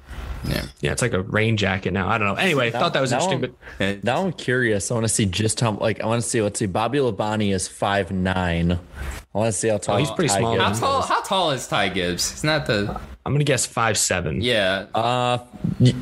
You knew, didn't you? You already knew it. You already know his. No, I just guessed. I've met him once. 5'7". He seemed kind of short, but he might have grown. He's young. He's 5'7". Hit a growth that's spurt. a report. Eric knows everything about Ty Gibbs at this point. What's his kind of creepy. Do you have this kind of creepy that I just knew that. What's his star sign? Oh my god. Yeah. The Ty Gibbs, rocking that cool green car this weekend. And speaking of green, this episode is also sponsored by Forney Industries. Get it done with green. I know you like that segue. That was pretty sharp. Nice. Forney offers a full line of welding and plasma cutting machines, metalworking accessories, and much more. Great for do-it-yourselfers all the way up to professional metalworkers. Forney has everything you need for your next project. Shop Forney's top-of-the-line products at forneyind.com, ForneyInd.com, or at an authorized Forney dealer near you. Their logo is big and green, so you can't miss it. You won't miss it. Thanks to Forney for sponsoring the NASCAR Weekly Podcast. Now we've made it. We're making good time now. We've made it to the second half. Hey, I told you I'm a beast of a host, right? Yeah. Killing it. Anyways, now the next segment. Hurry up and get done. Just hurry up. We'll just end the show right now. But yeah, no. I am about to read off some super chats really quick over the next 5 minutes. Thank you guys so much for sending them out tonight, and we will begin now. Okay, I am on the clock. Groovy I'll Goose. mute myself. Thank you. Groovy Goose, thank you so much for the $2 super chat. What if NASCAR did 2 night Bristol Cup races? See, I asked about that on Twitter, 2 races on the regular configuration and then, 1 on the dirt. I wouldn't mind if Bristol had 3 races, but I mean, realistically, with attendance numbers and stuff, I don't know if that's necessarily the best move, realistically. So, yeah. It sounds good in theory, but the way it'll be executed, I'm not entirely sure. And then Hot Piss with the $2 super chat. Bet y'all regret not coming to Bristol now. I mean, not really. I mean, I get to go to Vegas this weekend and Dega. So I mean, 2 races is better than 1. Am I right? So, but Dega too. Yeah. So if I lived closer than 18 hours away from Bristol, I'd be there every weekend. If I lived closer, I would definitely, without a doubt, be there for sure. Platinum Paradise, thank you so much for the $5 super chat. This past weekend should be the death blow to Dirt Bristol. I wouldn't go that far. Let's pump the brakes on that. Were you there for Spring Concrete Bristol? I just gotta say it. How many people showed up? Basically, like what? 2 people showed up. I mean, maybe less than the Xfinity race. Oh my god. Maybe the cricket that used to be in my garage did. Yeah, maybe the famous podcast flies were there in attendance too. Probably. Isaac, thank you so much for the $5 super chat. Elliott Fans to Harvick, to quote The Rock from F7, "We're gonna put a hurt on you so bad that it's gonna wish his mama kept her legs closed." Oh my god. Jesus. Say that line one more time, Darren, but with feeling, with emotion. I didn't know where that was going, and then I read it, and then I was like, oh. you read that like someone who wasn't sure where it was going. I didn't know where it was going, and I was like, oh god, okay. See, y'all are fine, man. I love you guys. But thank you very much, Isaac. And then Corner with the $2 super chat. Kevin Harvick is big mean. Y'all underestimate Bell. No, we don't. I picked Bell last week as my race winner. I mean, Bell just hasn't produced that much yet. I mean, to be quite honest with you, he has done better than Eric Jones did last year, though. Hey, Adam Stevens helps. I'll defend my boy Eric Jones, who had a top 15 run or a top 10 run. He finished 8th at Bristol this weekend. I'll defend my boy. But I had Bell making it through at least the first round. Yeah, They've been decent this year. I mean, he hasn't been bad, but has he been great either? No. And yes, Harvick is a big meanie, of course. And then Mac Well with the $5 super chat. Miss Kraft, my boy. So yeah, you got some fans. Yeah, Miss Kraft. he did my he was the guy who did my graphics for 2 seasons or so. I do them now, but yeah, shout out to Macwell. He helped me out. So. Nice. Yeah, shout cool. out to you, buddy. Groovy Goose once again with the $5 super chat. Thanks, man. Bristol, LA. All this talk of Coliseums. When will NASCAR race in the Roman Coliseum? Spin that groovy UFO, Jarrett. There you go. Yeah, I don't know, man. We have to. Who do you even ask to if you ever wanted to even have a race there? Like realistically, who do you even go to? What do they have? What do they have out there? They have like is it like a president? Do they have a prime minister? I think it's a prime minister. I think. I don't know. It wouldn't surprise. Hey, Mr. Pope, sir, can we use the wrong costume? Dearest Caesar's relatives, we request access. What's their email address? I gotta talk to the PR rep of the actual Roman Coliseum. Yeah, do they have a Twitter handle? I'm gonna look it up. What if they have what their DMs are open? Look up their info really quick. Andrew Roman Coliseum. Andrew Mayer with a $5 super chat. Bristol puts on 3 races in one weekend with lots of drama, entertainment, and fun, and fans calling it the best track ever. SMI dirt. I mean, we're starting to see a lot of hate for Dirt Bristol now. I mean, like just one race weekend, and now everybody's like, screw Dirt Bristol. No, the reason that everyone's so fervent in it now is because Dale Jr. said it was bad. Oh, did he? That's why. Oh, that's why. Well, I'm like, I'm sorry. Like, if he hadn't had a smart ass remark at the end of that race, like there'd be a few people saying it, but not the way it is now. Yeah. Like. Everyone was fine. Like most of the people were fine with it until like this past week. Junebug said it was bad, so it's bad. And Junior, I'm gonna say this. This is coming from a guy who was a big Dale Earnhardt Jr. fan. Not everything he says is the greatest thing ever. It's not always right, guys. Come on. But Eric, did you want to say anything? You're just dying right now. I'm laughing. I went to Twitter and I typed in Roman Coliseum and I found a Twitter account that has not tweeted in 7 years. That's just at Roman Coliseum. And some of their recent tweets, can't wait. What the future holds? # tourism. Can't decide which cheese is better on pizza. # Gouda. # Parmesan. We have 0 likes, 0 retweets. Skyping Augustus, having some laughs. # Caesar Sunday. What? They were trying. They were trying really hard. They have 2 followers. 2. Is this like the official account or something? I don't think so. It's just some random account. I mean, but I just love that they're tweeting about exactly what if the Roman Coliseum had Twitter, that's exactly how I feel like they would use it. You know what we should do? I actually looked up who owns the Roman Coliseum, and it says it is currently in a tug of war between city officials and the Italian government. So ask city officials first. If they say no, ask the Italian government. Yeah, the Italian government. So erase there, please. If you guys go follow it. I see the other White Castle is going to follow it. If a bunch of people in the chat go follow it, I'll go follow it just for shits and giggles. Has it tweeted in how many years? 7 years. 7 years. May 27th. Jeez. I'm following it. The profile banner kills me too. Yeah, what is that? I'll check this out afterwards. But that'll conclude this segment of the Super Chat reads. I will read the rest at the end of the show. Thank you guys so much for your guys' generosity. And now let's get back on track here. Oh, go ahead and have something to say. Oh no. Okay. What's the ad? What's the at really quick? It was at Roman _Coliseum. Coliseum. So you guys go make sure to follow that, and we'll have some fun with that. And now let's get back to the show here.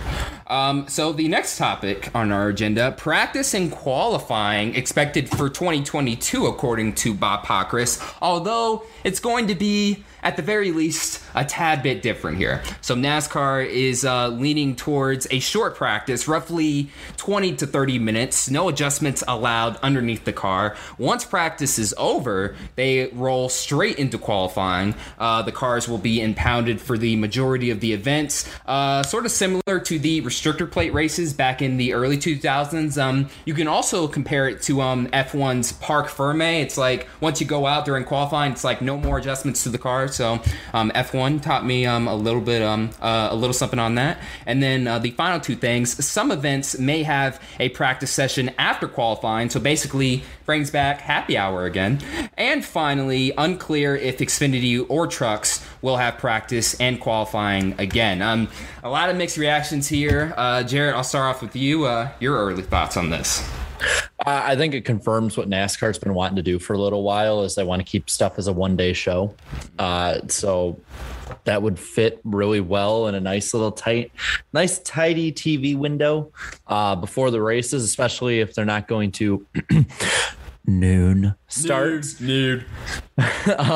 So if they're going to start at like say 3 p.m. Eastern time, like this fits in pretty well. You can have stuff at the track before the race itself. We saw this at was it COTA, I think, where they had qualifying the same day as the, like for Xfinity, as the Xfinity race. It fit the nice little TV window. And Bob Pockrass had like elaborated that the reason they would want it to just go straight into practice, qualifying, no adjustments, is because then they don't have to go through the inspection line again if they make changes. Okay. Personally, I'm not crazy about it. I'm fine with having, like, if you do this, that's fine, but I'm cool. I would like one practice session, like a 1 hour practice session in the weekend if they could. I just wanted to say really quick before I move on to Eric. I mean, like, only 20 and 30 minutes for practice, that seems way too short in my opinion. I feel like an hour would have been a pretty good deal there. Now, as for the Xfinity Series and Truck Series, the possibility of maybe having no practice and qualifying, I can't even fathom that, because we've talked about it for basically a whole season now. You know, these young drivers need all of that practice and stuff to, you know, to help their development, and now it might be, you know, snagged away from them for good here. So how does this fit in the contract? Because isn't like Fox and NBC, isn't it in their contract that they're going to be like putting out like practice sessions during the weekend? Yeah, I don't know. I guess they have to work that out. But I mean, if it's not something that NASCAR wants to sell to them anymore, and we'll see what happens with that. But Eric, what are your thoughts? Yeah, I'm kind of with Jarrett. I'm not a huge fan of this. I mean, I'm not totally against the idea of one-day shows like Xfinity. They have their little practice qualifying things Saturday morning, race Saturday afternoon, Cup Sunday morning, Sunday afternoon. I'm not totally against that, because you still have multiple sessions throughout the weekend, incentivizes people buying weekend tickets and camping and stuff pretty well. Like, I'm not totally against that.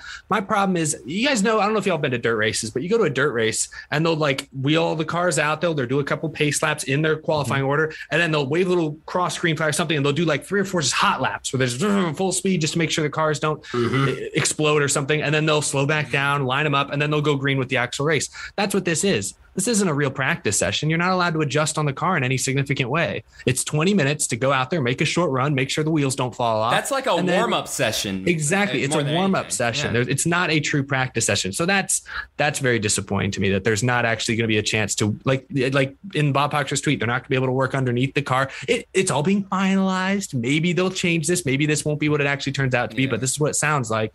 You know, the fact that they can't make any significant adjustments to the car means it's not a true practice session, and it's only 20 minutes long, and it leads right into qualifying and it's an impound race. So you're not even able to work on your own special qualifying setup versus race setup. I thought that was always kind of fun, how some teams always hit it for qualifying, but missed it for the race. Or you could kind of pick and choose your battles. You'd have teams that intentionally tried to trim their cars out to qualify on the front row, and then they'd fade during the race. It was sort of a give and take. Like those storylines, that competitive, element of the weekend is now completely gone. So it's better than what they have now, which is no practice, but it's not nearly as good as I was hoping for.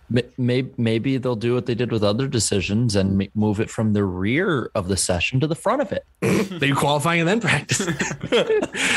Slide it forward. I almost feel like I'd rather see them get an hour for practice and then base their starting lineup on practice speeds. I mean, that's honestly, a possibility. Honestly, I wouldn't be against that either. And doing this, an hour is a lot of time to do a lot of things. So you can send them out there, say, hey, we're going to barely put any gas in you, so you can go out there, just lay down a fast lap, and then we'll focus on the race when you get back.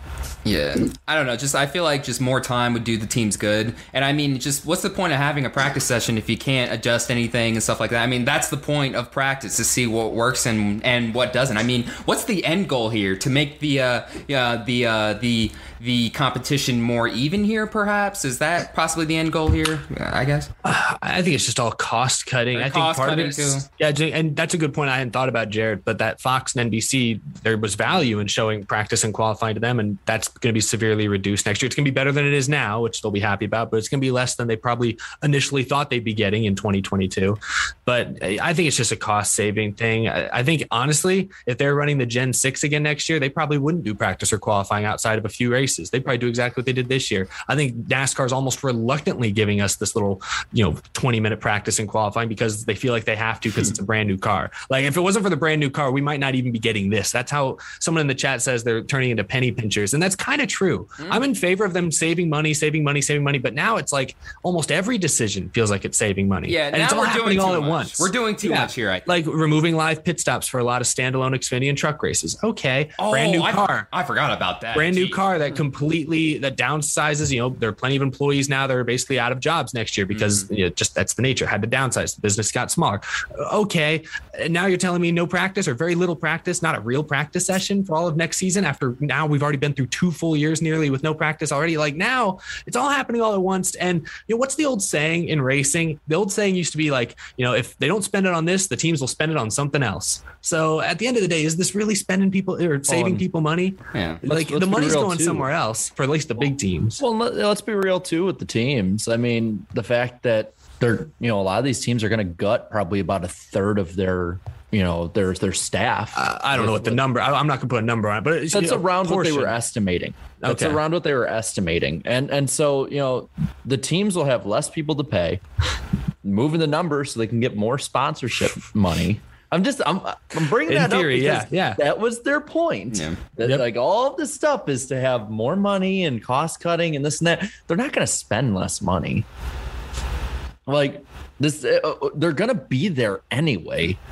What is one more, full tank of fuel for practice and qualifying? Like, 2 more sets of tires, like because we're talking about Cup Series. Like I understand small Xfinity teams and truck teams, that's no practice, no qualifying. That saved them a lot of money. I can kind of understand that. But the Cup Series, if a team's got $10 freaking million to shell out for a charter, they should be able to afford a couple extra sets of tires on the weekends. I'm sorry. I know that it's still expensive, but this is a big business. This is a big industry. These are the Cup Series we're talking about. I think outside of, Rick Ware, which I don't know what their business looks like, and maybe JTG who's downsizing, or Front Row who may be downsizing, Starcom's going away.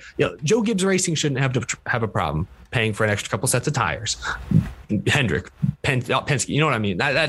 It feels like it's too much happening all at once. And this is an instance where, moving the number over on the door isn't going to affect the racing product. No. The next gen car is going to affect the racing product, but hopefully for the better at a lot of tracks. Removing practice and qualifying, or severely limiting practice for next season, once again, it does have an effect on the racing product and has an effect on the at-track experience during the weekend. So this one hits not close to home, but it hits harder than some of the other changes because it's directly in the face of the fans. The fans want to see more track time during the weekend, and NASCAR is very reluctantly giving them just a sliver of it. So I'm not a fan of this move overall. It's better than it is this year, but it's not as good as I was hoping for. I'm a little disappointed as a result. It just feels bad that we have to keep justifying to ourselves. Oh, it's not as bad as this year. Feels bad that's just becoming too consistent now. I think that's what they're banking on. You give them just enough that they want more. We want more. I mean, for years I would go camping at Chicagoland, right? And I would, we'd get there on like Wednesday and be there through Sunday. And there was cars on track every day. Practice. There was something going on. And as a race fan, I really, it was awesome just, to go in there and to just soak it all in. And it was all part of the experience. Well, now, based on what a lot of the weekends that they've tried to do the last couple of years, and now with this, a $800 weekend used to cover 5 days. Now that might cover 2. Like this is severely undercutting the fans who are the fans who are paying the most to go see your product in person. it's a slap in the face to them. I mean, sorry, go ahead. Well, just if I'm going, like if I'm gonna go in the infield, if I'm going to spend a shit ton of money, I want to see damn cars on track. I don't want to sit there in an empty track for most of the weekend. Well, and it's also, and to me, it's also, if you're camping, drivers in the past would come out to the campgrounds, they'd do sponsor events, they'd have more appearances. But now drivers, you hear them clamoring since last year for more one-day shows. We don't like being away from our families for the full weekend. We don't like sitting around the motor home. Cry me a river. Exactly. So right now, cup haulers for a lot of races this year don't even get into the track until like midnight on Saturday or Sunday morning. You know what I mean? So the cup drivers are flying in Sunday morning, maybe Saturday night, but they're not going to the track Saturday night more than likely. Mm-hmm. They're flying in Sunday morning. They're getting up. They're doing they're racing. They're maybe doing one sponsor appearance outside the track and they're going home. Mm-hmm. So not only are you costing fans, less cars on track, which let's be honest, it's nice to have the cars around you, but nobody's really sitting there studying practice. Like I'll be in full disclosure. That's fair. But now the weekend atmosphere of drivers being around, getting to, seeing, we've joked in the show in the past how NASCAR executives, you'd see them partying in the infield at Talladega on a Friday night. You'd see drivers, Dale Jr. would be partying Friday night. And that won't happen anymore. That's not going to happen anymore. Yeah. And they're basically eliminating that from ever being a possibility again, which is a disappointment. Like, and if the justification is a lot, like, because I have to think money is the biggest, obviously, but it's not the only, because there's some things that they get, like, for instance, like the Brickyard 400 probably made them more money, but there were more reasons to change it to the road course that NASCAR saw. You see it in the ratings too. So I have to think the next biggest part of that is everyone, we're away from home too much, like we were talking about before. Like, I'm sorry. Like, I could sympathize if it was like someone like on an oil rig or something, or someone that was doing really hard manual labor. Like, I know, we've talked to a lot of the drivers. They're really cool people, but I do not sympathize, and I don't think fans at home should sympathize a damn bit with listening to a millionaire who really, if you look at their job of driving, now is wanting to work 1 day a week for 36 weeks a year. Yeah, I don't sympathize at all with you're not going to get much sympathy in that case from NASCAR fans at all. NASCAR fans generally are a fan base that, I think blue they collar, look at the median income of a NASCAR fan per year is like in the mid 40s to like low 50,000. And then if they're even that lucky. And then they hear some gazillionaire talking about, I miss my family. I only want to work 1 day from home. Obviously they're working more than 1 day during the week. But my point is, the number one complaint you hear from drivers is they don't want to be stuck in a motorhome doing not much for 2 days. You're doing it wrong. I read that article with that Jeff Gluck put out today about Noah Gragson. He is one of the best in the business. He goes out Friday, Saturday. He's at his merch hauler, signing for fans, meeting fans. He knows what he's doing. That's how you build your brand. That's why he's one of the most hated, but he's also arguably the most popular driver in Xfinity these days because he puts the work in. And drivers wonder why their salaries have gone down. Drivers wonder why their fan base is not shriveled. putting the work in. It's because you're not putting the work in, because you're asking for 1 day shows as opposed to, hey, maybe rather than sit in this motorhome for 3 days, go be like Corey LaJoie and throw the football with fans. Go paint on the curbing at the Roval and make some headlines. Do something fun and artistic and creative with your time. Artistic. But drivers just don't want to do it. Like I'm not every driver's a millionaire. Some of these drivers, these teams, they're gritty, they're working, they're hard. I understand that, and I understand it's hard to be away from home for 3-4 days a week for 38 weeks. It's difficult, but that's what you signed up for. Yeah, I was about to say, my argument to that was that's what you signed up for, man. You don't like it, don't race in NASCAR. It's just plain it's completely tone deaf too of the people you're entertaining. Yeah. When you look at NASCAR fans in general are very hardworking people. You see so many stories of these fans who are like, I saved up for an entire year so I could go for 2 days to this race. Yeah. 2 days, and you're wanting to cut it more for them? I'm sorry, that pisses me off as someone who went in the infield for 15 years, someone who watched my grandpa, for instance, look forward to that one race a year. That pisses me off as a fan to see this much tone deaf. When you look at IndyCar drivers who you can't get them away from the fans. I gotta say, IndyCar, they know how they do it right, man, with the fan experience, and so does does NHRA as well. I mean, you just buy a ticket and boom, you're in the garage area there and stuff. But also, the drivers seem to be more accessible in general to the fans, compared to NASCAR. NASCAR, they're pretty they are accessible. I'll still give NASCAR credit. Yeah, they still are on it. Yeah, my point is, it's just, and I don't mean to put all this on the driver, because I don't think it is. I think a lot of this is the teams want to save money, not spending as many nights at hotels, blah, blah, blah. I understand there's cost cutting is a measure, but my point is, what are the fans losing by far less practice and qualifying and by one-day shows? And it's this. It is the opportunities to meet your favorite drivers. It's the opportunities to see them in action, to form that bond, that connection that IndyCar is doing a really good job of these days. NASCAR still, when the drivers are at the track, they are still doing a good job, but they're just at the track far less frequently right now because of COVID protocols and current scheduling. And next year, they're planning to continue that, it sounds like. And that's what's disappointing me. I understand we're never going to go back to 3 hours of qualifying. Yeah. I'm fine with that. Yeah, but that's cool. 20 minutes. And it sounds like the point of this is for it to all be a one-day show more often than not. So really, we're again talking about just one day at the track. This might even make it harder for fans to meet their favorite drivers if they do qualifying and practice on Sunday morning, because now Sunday morning is when they go out to the midway and sign autographs. Now they're not going to get to do that. Even then, PR people these days, they honestly do not want fans around their drivers. I've just noticed that.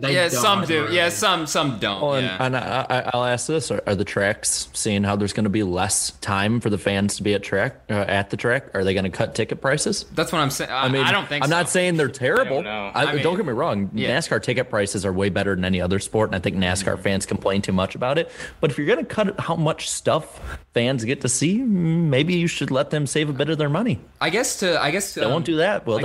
I guess to close off on this topic, I mean, I just feel bad for the younger generation of fans. Now we're going to have, perhaps less content now. Growing up as a kid, I would come home from school, every Friday, turn on the Speed Channel, and then, you see practice and qualifying and stuff, from earlier in the day and all that stuff. Like, we're not going to have that anymore and stuff. It's just replacing that with practice sessions, when in reality they're just 20-30 minute warm-up sessions before qualifying and stuff. So I don't even really consider that practice either, because you can't make adjustments, you can't do all that stuff. And I mean, it's just less content for fans to assume. Meanwhile, IndyCar, they have practice sessions, group qualifying, all that stuff on the regular, whether it's on NBC or Peacock streaming, it's still there to watch. So it seems like they could, but they just won't. Yeah.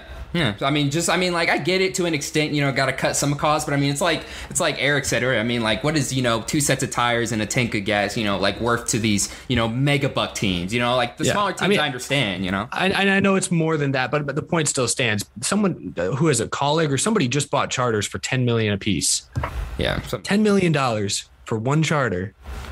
And we're complaining about an extra hour of practice. That's just, I'm sorry, that doesn't compute. That does not compute. For a series who, according to most people who have talked about it, will cost less to run in now than the Xfinity series. Yeah, I mean, you think the car would, cut costs automatically, but no, let's just, mess with the other stuff. Before we move on, though, Miss Craft, do you have any thoughts on this? Or? Yeah, I was looking at tickets to go to the Petit Le Mans for IMSA at Red Atlanta, and they've got races and practices and qualifying from Thursday all the way to Saturday from 7 a.m. to 5 in the afternoon. And you guys mentioned you missed a lot of this stuff. I missed it as well. I love getting up at 8 o'clock in the morning, right at the break of dawn, going to the racetrack. And, you'd see a whole bunch of sponsor setups and stuff and your merchandise haulers and all that stuff. The gates for the grandstands wouldn't open an hour and a half before the race. They'd open 4 or 5 hours beforehand. So you go in, sit down, do all, I don't know. It's kind of becoming. It's hard to now think about spending so much money to go to a racetrack now. When it's one day shows, I can understand. If you have a triple header, it'd be kind of cool to camp out, do all that stuff. But for some tracks where you have maybe just Cup or just Xfinity or trucks or Xfinity or Cup or something like that, it'd be kind of hard to start to fish out all that money as a fan.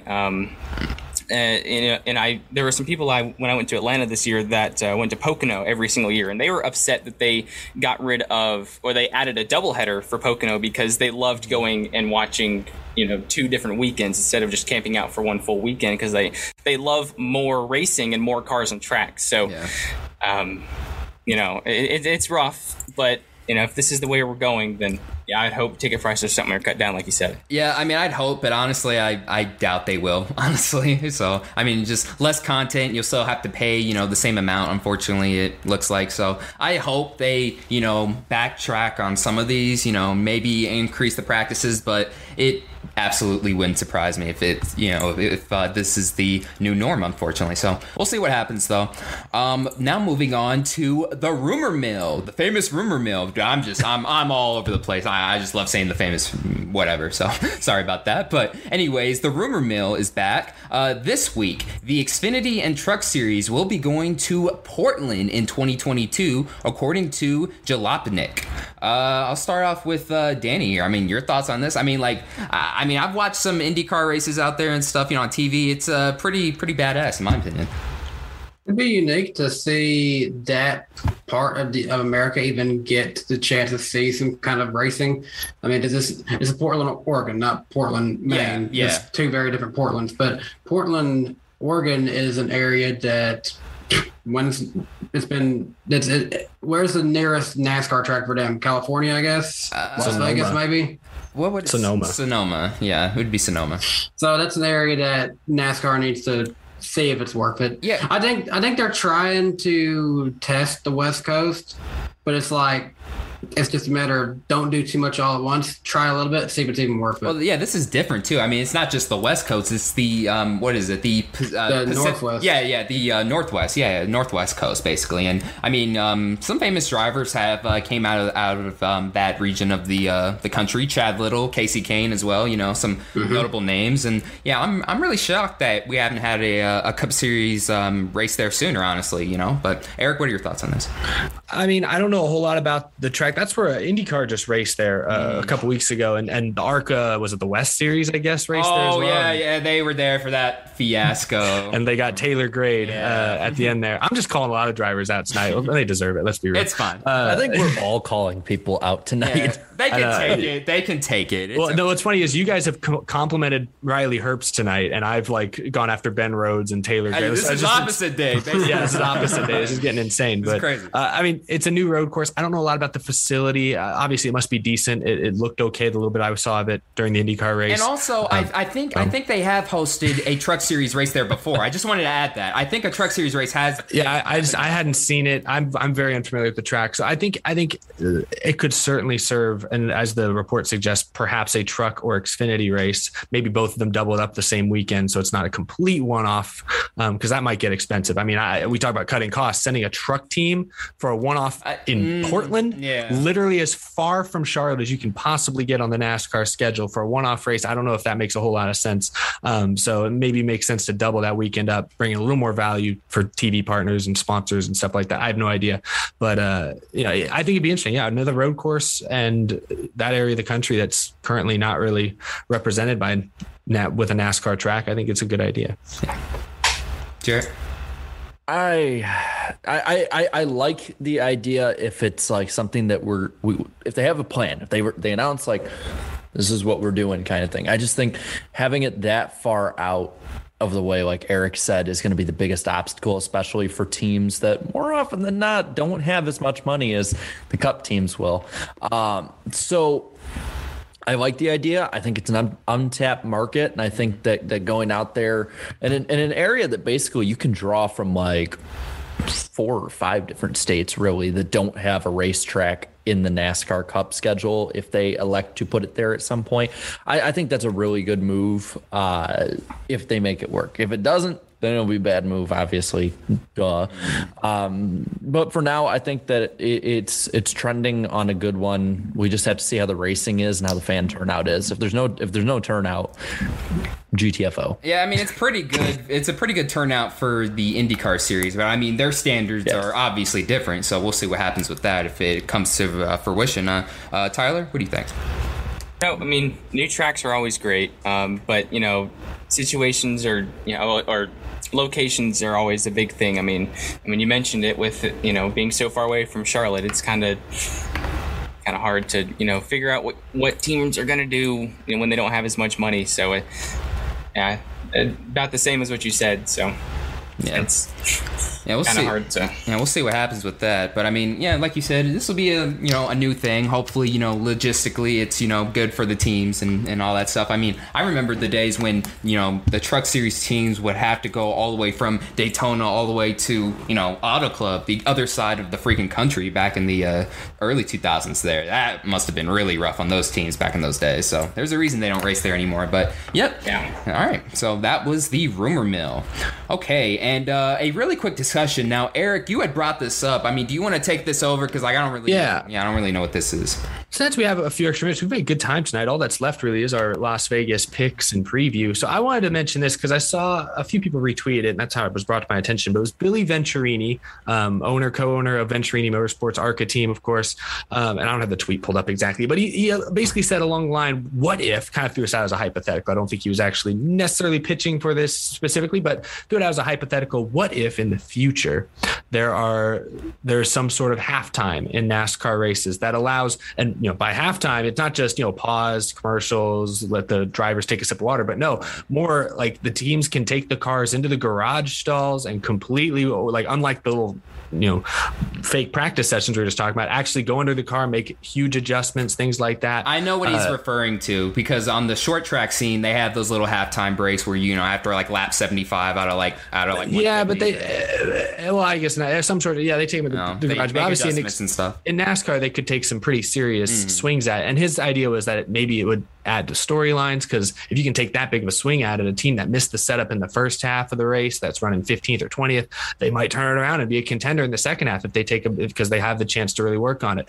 Obviously, just like we talked about the Bob Pockrass tweets earlier, there's the concern of teams doing something illegal to the car and then failing post-race inspection or whatever the case may be. There's those problems as well that may arise. And then there's also the argument that, is a 20 or 30 minute break in the middle of the race really worth it, just to see if a 20th place car can somehow find that miraculous adjustment and get into the top 5. I don't know. They also talked about, the drivers would be out of the cars for a few minutes, chance for some mid-race interviews. Maybe that'd be interesting content.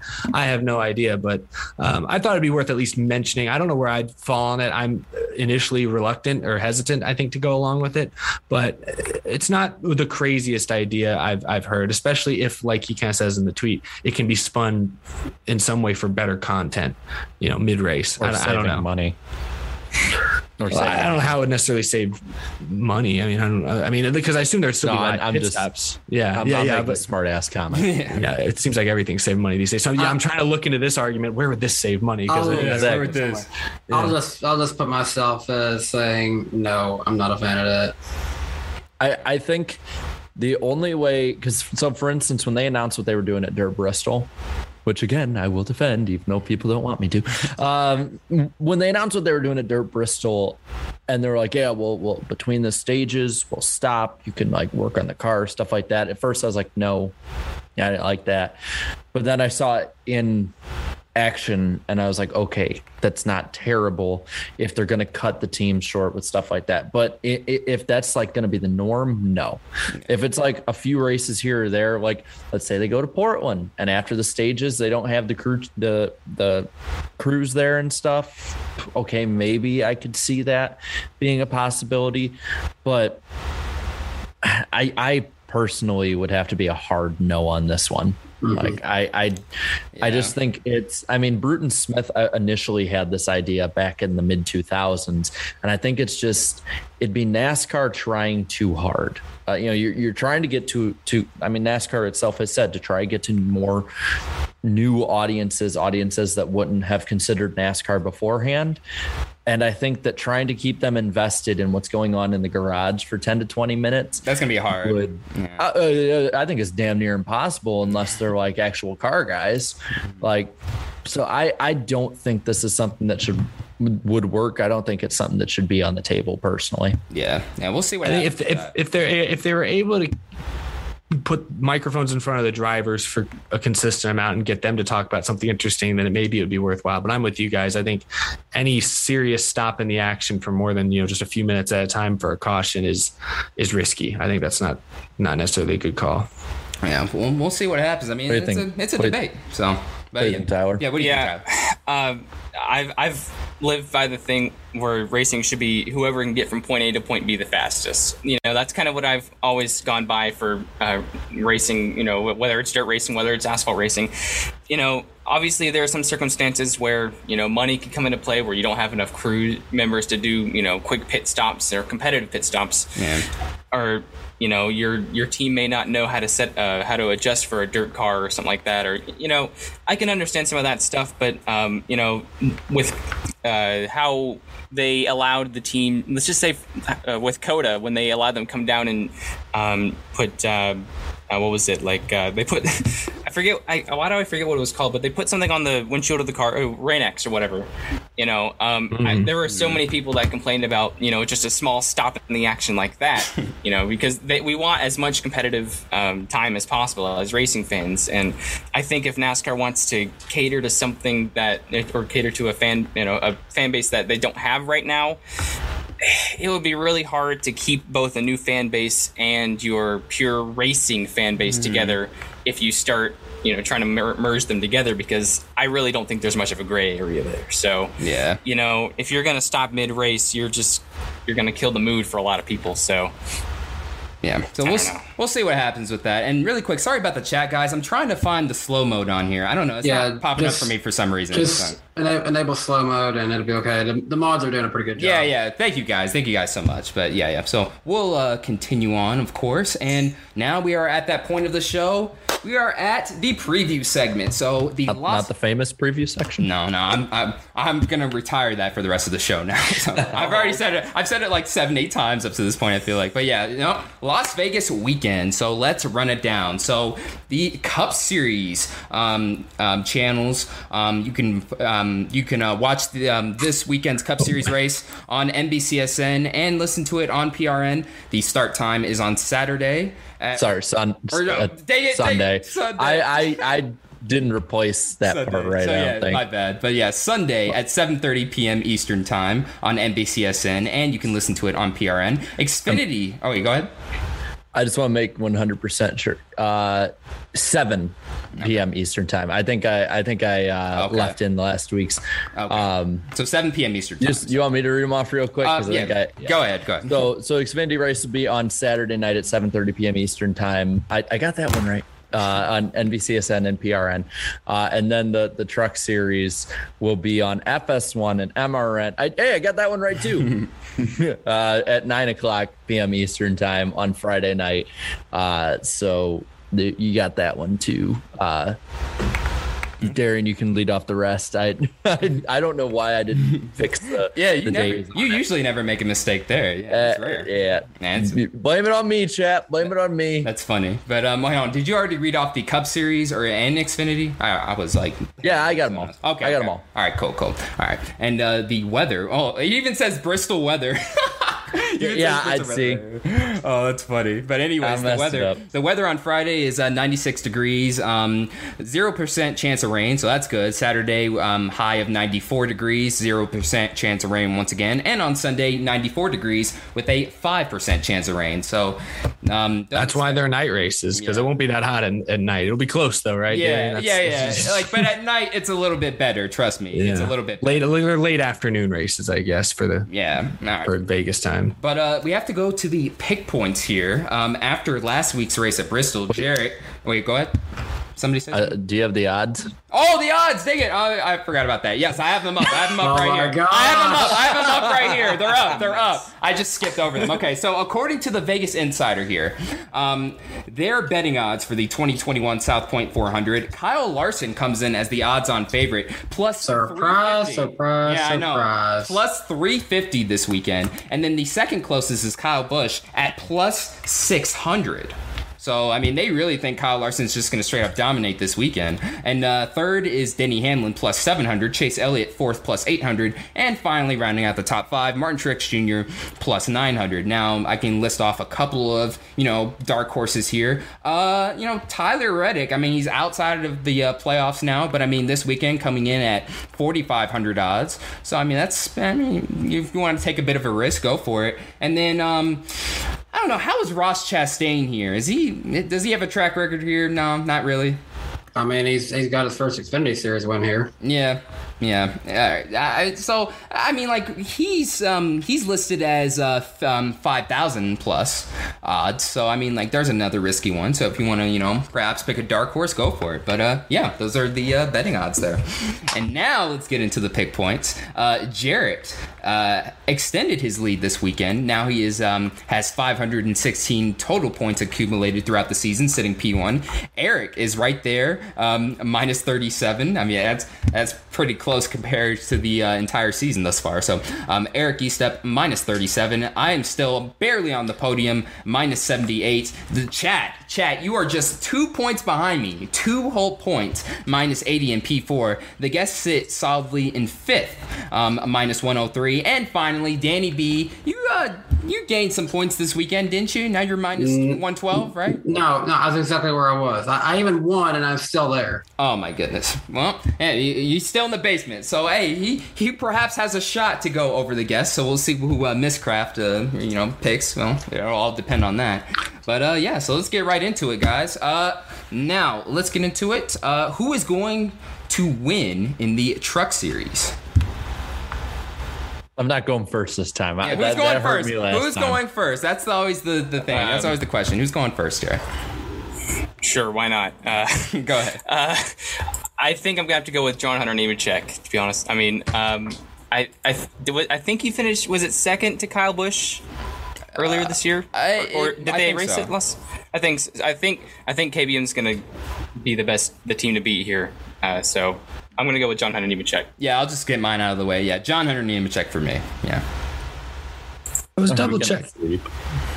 I was double checking the starting lineup just to make sure I wasn't forgetting anybody. John Hunter Nemechek's probably the runaway favorite. Yeah, but I don't know. I feel like Sheldon Creed has been the best car in every race of these playoffs so far. I know it's a completely different type of track, so maybe I'm going too far on a limb on this one, but I think Sheldon Creed. I'm going John Hunter Nemechek. I'm gonna go with him again. Chandler Smith. Oh God! Look at you. I got nervous when I heard that video.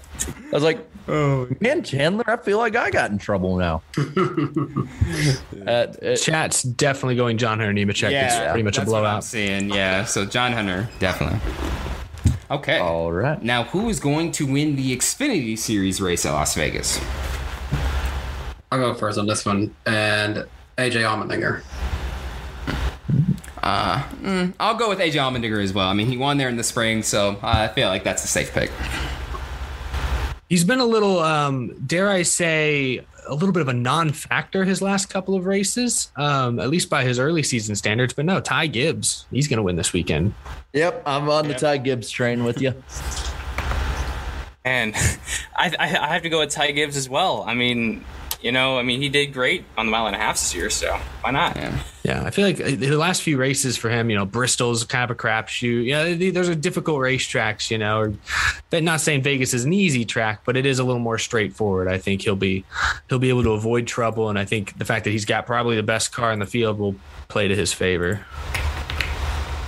Let's see what the chat says right now. I see Cindric. Well, I mean, it's a mixed bag. But there's a lot of people that are repeating. Yeah, it's a mixed bag of tricks. Let's see. It really does look like it's between 22 and 16, though, with some Ty Gibbs sprinkled in there. Daniel Hemrick is in there. Gregson, Herbst, Allgaier. Oh, Gibbs, of course. Hemrick.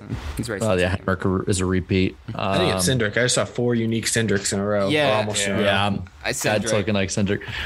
Jeremy Clements, though, going to put on a good show. Yep. I'm thinking, I'm realistically hoping top 15. That's about as good as they've run most of this year. But I think a top 10 is absolutely not out of the question. You never know. Definitely one of the dark horses for sure, without a doubt. Okay.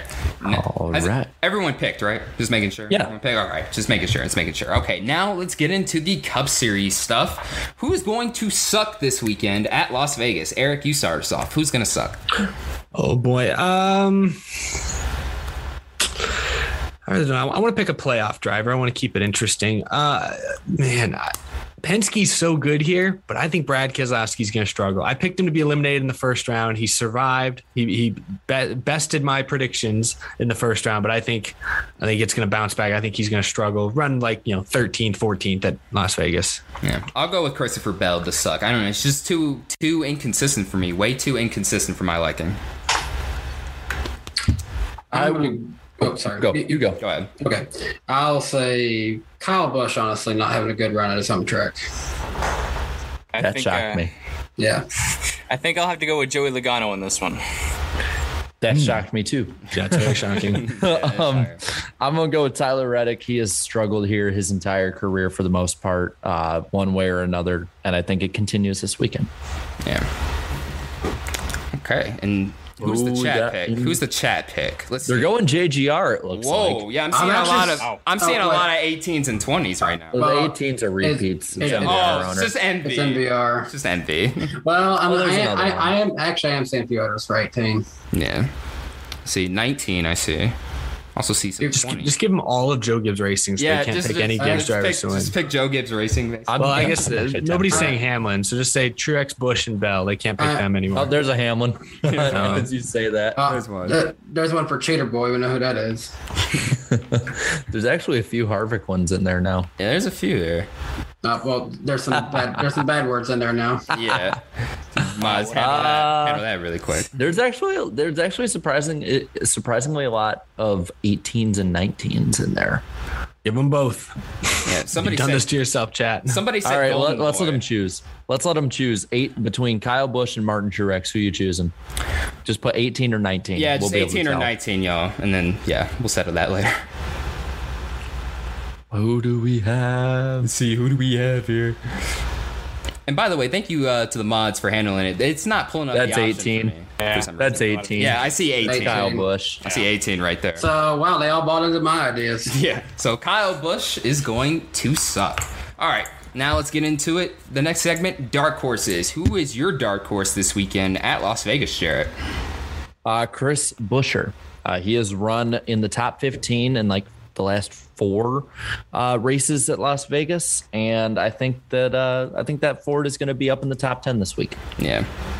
I like that pick. They've just been so bad lately. I don't know. It'll turn around this week. This week, right? Definitely.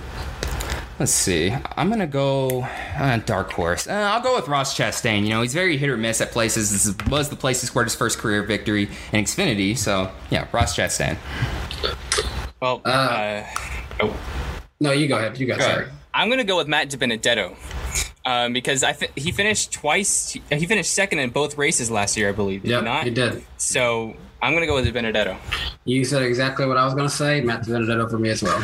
I should have gone first because, I was also thinking Matt DiBenedetto, and y'all kind of took the words away. I'm always trying to think if there's another driver to kind of shout out, who to watch for. Bubba Wallace, like I said, I know he's good at Bristol, but he ran up near the top 10 in his first race with Booty Barker. Yeah, never know. Maybe another top 10 this weekend. Yeah. Maybe they just found a spark. I don't know. Man, we'll see what happens with that.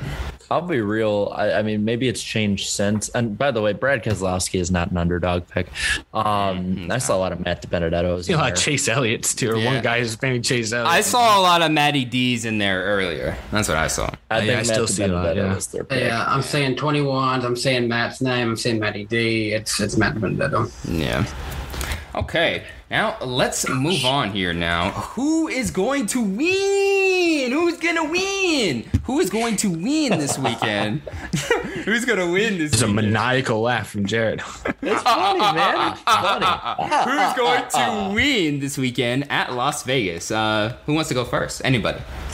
I'm feeling funky. There's no way I'm picking the same guy as Jarrett this weekend. All right. I know I bashed his teammate, or didn't bash, but I said he was going to suck. But I think Las Vegas, I think mile and a halves are low-key the most unpredictable track in the Cup Series style track. Like with this package, we've seen Cole Custer swoop in and win at a mile and a half in the last year. This year alone, the Hendrick cars early in the season seem to be the best. Well, Kyle Larson seemed to be the best at mile and a half early this season. I'm not sure they're going to be as dominant. In fact, I would say they're probably not going to be quite as dominant. I still think Larson will be a contender today or this weekend, but I'm going with a Penske car. I'll go with Ryan Blaney.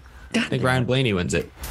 Damn. Is that who you picked, Jared? That was going to be my pick. Oh, no. That was. No. You know, I'm going to try for someone different then. I'm going Kyle Larson. Okay. I'm not doing this. I'm going Larson on it. That's a solid backup. You're going to leave that on the board for me. I'm going to take it.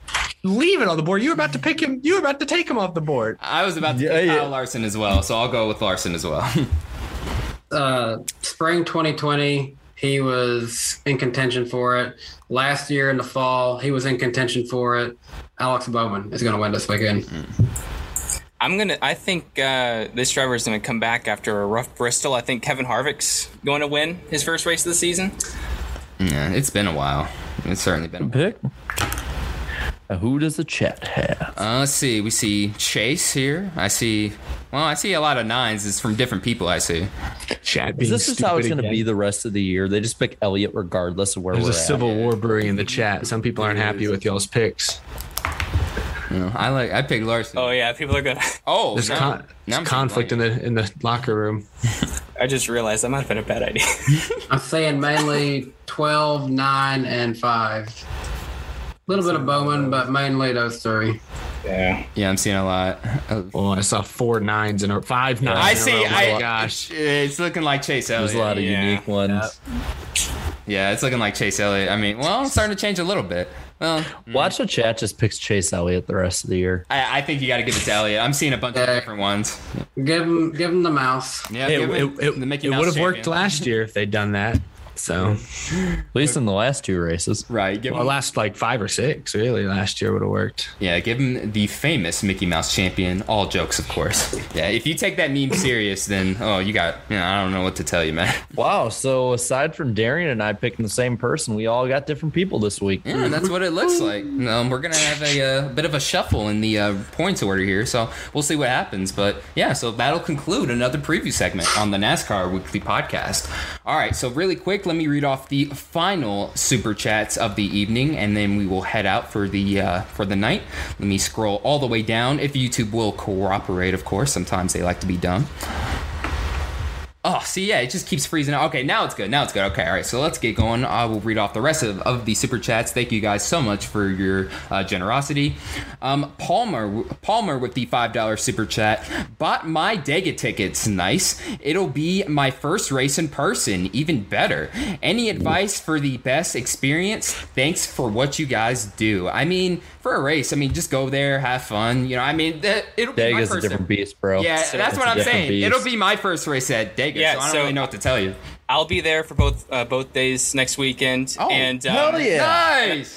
And I've gone to a race at Talladega every year since 2016. So my advice: bring binoculars. Okay. Best thing to bring. Absolute best thing to bring at Dega. Wait, yeah, that's about it. Darren, you weren't there last fall with us? I thought you were. Wait, no, I'm talking about Dega. We're talking about Dega right now. Yeah, I thought you went to that one for some reason. Oh, no. No, I wasn't there. Yeah, I wish I was. I should have been, though. Let's see. Luco with the $5 with the Canadian $5 super chat. Texas Motor Speedway is superior in every way to Bristol Motor Speedway, meant to trigger Eric. I guess that triggered. From a nostalgic perspective, I agree with you, honestly, but that's that's factually incorrect. Yeah, that's basically. Yeah. Michael Willis with the $5 super chat was on an EMS call, so maybe Ben mentioned 21 Tony S pissed he can't run the Clash, and then 22 NASCAR everyone's allowed. Tony Stewart plus Jimmy Johnson in the LA Clash. What I guess what he's saying is it was worded so weird. It was worded so weirdly, but my brain. I guess what he's saying is that Tony Stewart was pissed he couldn't run in the Clash. So this year, so next year perhaps maybe we'll see Stewart and Johnson perhaps maybe run. I don't know, NASCAR legends maybe in the Clash. Put him in a car. It says anyone can race their way in through heat races. Yeah, I'm just saying the 25 car. I'm just saying, put him in anything. Yeah, put him in anything. Oh wait, Johnson had a game like that. Anything, Jimmy Johnson's anything with wheels. Let's be real though. If Johnson did come back, give him the 48. Bowman can take the 88 for one race. Yeah, give him back his old 48. I think Danny, he can agree on that. Yeah, he'll agree on that. The sponsor's Ally, so yeah, they'd probably be fine with that.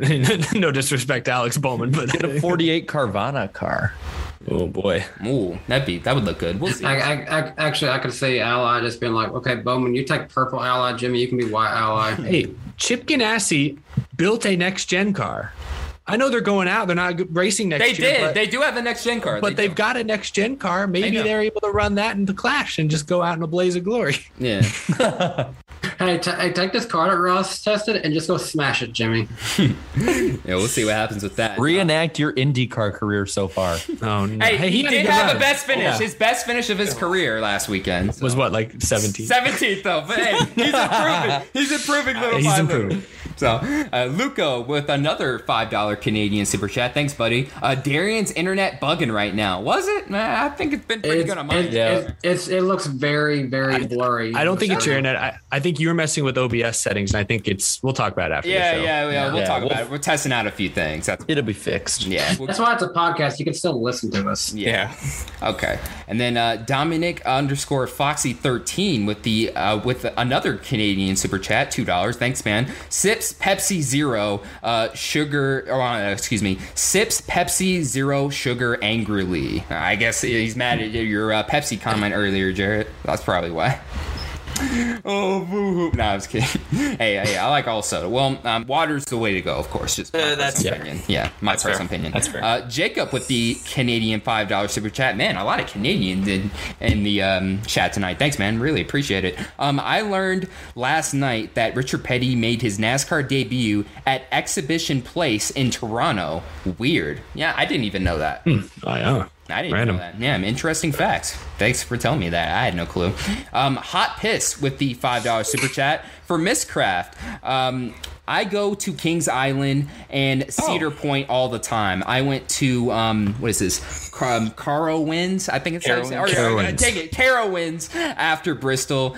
Fury 325 is great. So I'm sure you're familiar with that. It's a great roller coaster. Yeah. Hey, Intimidator 305's Intimidator 305 at Kings Dominion. Yes. Yep. So freaking cool. Great roller coaster. Top 10 for sure in the world. So freaking cool. It's great. So we have a few more super chats to read off. Flying Gator with the $2 super chat. Elliott versus Harvick, a gladiator fight at the Coliseum. Yes, book it. Tag the Twitter account right now that hasn't tweeted in 7 years. Book it right now. Let's go. Rico92 with the $5 super chat. Cancel the All-Star race so the teams can have another weekend off and save money. Go Daniel Suarez. That's debatable. We'll see. But that's fair. Well, they're cost saving. Yeah, cost saving. Yeah. Got to get money hungry. Definitely, that's for sure. Ave10 with the with the $2 super chat. If they want to cut costs, get rid of stage racing. What? How does that? I'm sorry. That doesn't do anything. I'm a little confused. I don't know how that. You have to explain it's like that. More cautions and restarts, more crashes. Hypothetically, I don't know. Maybe. I'm trying to understand it. James Greer with the $5 super chat. I hope to see y'all at Dega next weekend. I'm only going Saturday. Hey, if we run into you, don't be afraid to say hello. Thanks, man. Yours truly, Chris, with the $5 super chat. Good seasons, hangovers, SHR. Yeah. They haven't been on point really since on both Cup and Xfinity. Yeah, that's for sure. And finally, Luco with another $5 super chat. Thanks, man. It simply says, I hate Denny Hamlin. Oh no! Damn. I guess. Okay. Doesn't like Hamlin. Hurt my feelings. Hey, is that Jordan Fish's burner? I guess maybe so. I don't know. But. I love you too. Oh man, that's funny. But yes, that'll do it for the super chat reads. Thank you guys so much for your guys' generosity tonight. What an awesome show.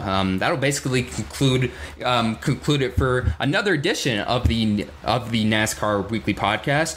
What channel are we on next week? Hold on, let me scroll down. Oh, I'm on. Yes, we are on Eric Estep's channel next Wednesday, September 29th at 8 p.m. Eastern Time. We'll have the Vegas recap as well as, going over that week's news. No guests this week yet, but I mean, hey, guest or no guest. You never know who will happen. We'll still do the show. Either way, a show's happening next Wednesday. So yes, next Wednesday on Eric Estep's channel, September 29th. And before we head off, just wanted to say really quick, thank you so much to Misscraft for coming on tonight. Before we head out, where can people find you on social media besides YouTube? So I've got Instagram accounts. I think it's Misscraft.74. Then I have Twitter, of course, Misscraft_Cup. And I push cars in circles and take pictures of them. That's me. Now tell me, what season are you currently on? Was it like season 7 or 8, something like that? 7, and I'm about to start a Truck Series season. So we're working on that. That'll be nice. I'll have to sign up for one of your races. It's been a while since I've signed up for like stop motions. It's been years. Yeah. I think. Well, I don't do signups because it's gotten to the point where there's so many people. Okay. So smart. Yeah. Aaron will send you a custom truck. Custom truck, right? Yeah. There was one fun fact that I wanted to mention earlier, but I live in the same town as Rutledge Wood, by the way. So that's pretty interesting. Nice. We're so sorry. No. Eric, bro? Eric, chill, Eric. Damn. So if you guys ever want to roast him some more in person, just come on down and you'll find him for us. So we'll go to the local dirt track. I feel like it was Homestead 2019. We were walking by Rutledge and he was doing something. All of us started like messing with him. He's like, "Hey, Rutledge!" I mean, I don't have any problem. I said that because I thought that was the cool thing to say, was to make fun of Rutledge. I mean, he makes fun of himself. Can we talk for a second? Why the heck did they do the exact same little helmet throw bit during the Xfinity and the Cup Series race with Rutledge and Petty and Dale Jarrett? I don't know, man. They literally did the exact same bit. Like they did it a second time. They did 2 takes, 2 days in a row. I thought that was really weird. But usually, we're at Bristol. That man, you throw helmets there. Yeah. And they literally made the same joke too about like, oh, that's $1,500 right there. That's like a lot of money you're tossing around right there. And then Brad Doherty, like Jeff Burton stepped in and was like, "Hey, that's actually mine. You don't need to throw it." They literally made that. It was just weird that they did like the same bit. It was like a theater performance where you've seen the same show twice and it's a little different, but not really. That they follow the script. Anyway, no, I like Rutledge Wood. That's funny. Yeah, it's really funny. I feel like his whole like humor is self-deprecating. Yeah. Well. Yeah. So that just about does it. Get the Dell call ready. So let me do my outro and we'll get started here. Anyways, really appreciate you guys tuning in to tonight's edition of the NASCAR Weekly Podcast. Thank you guys so much for watching. This is Black Flags Matter. Catch you next time. Cue the outro. I did not hear it at all. Did you guys hear it? Yeah. Is he even blowing? I don't know. He did his best. He did his best. He's trying so hard. It's just weird that the mic doesn't pick up at all. You did your best, Jared.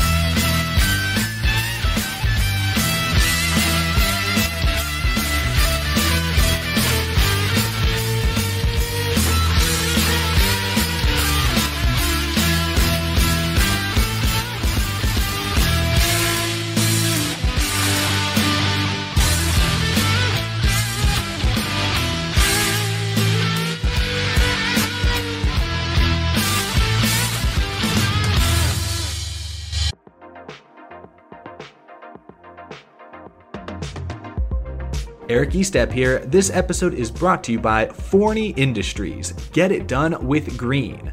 Forney offers a full line of welding and plasma cutting machines, metalworking accessories, and more. For do-it-yourselfers all the way to professional metalworkers, Forney has everything you need for your next project. Shop Forney's top-of-the-line products at forneyInd.com. That's Forney, F-O-R-N-E-Y, Ind, I-N-D.com, or at an authorized Forney dealer near you.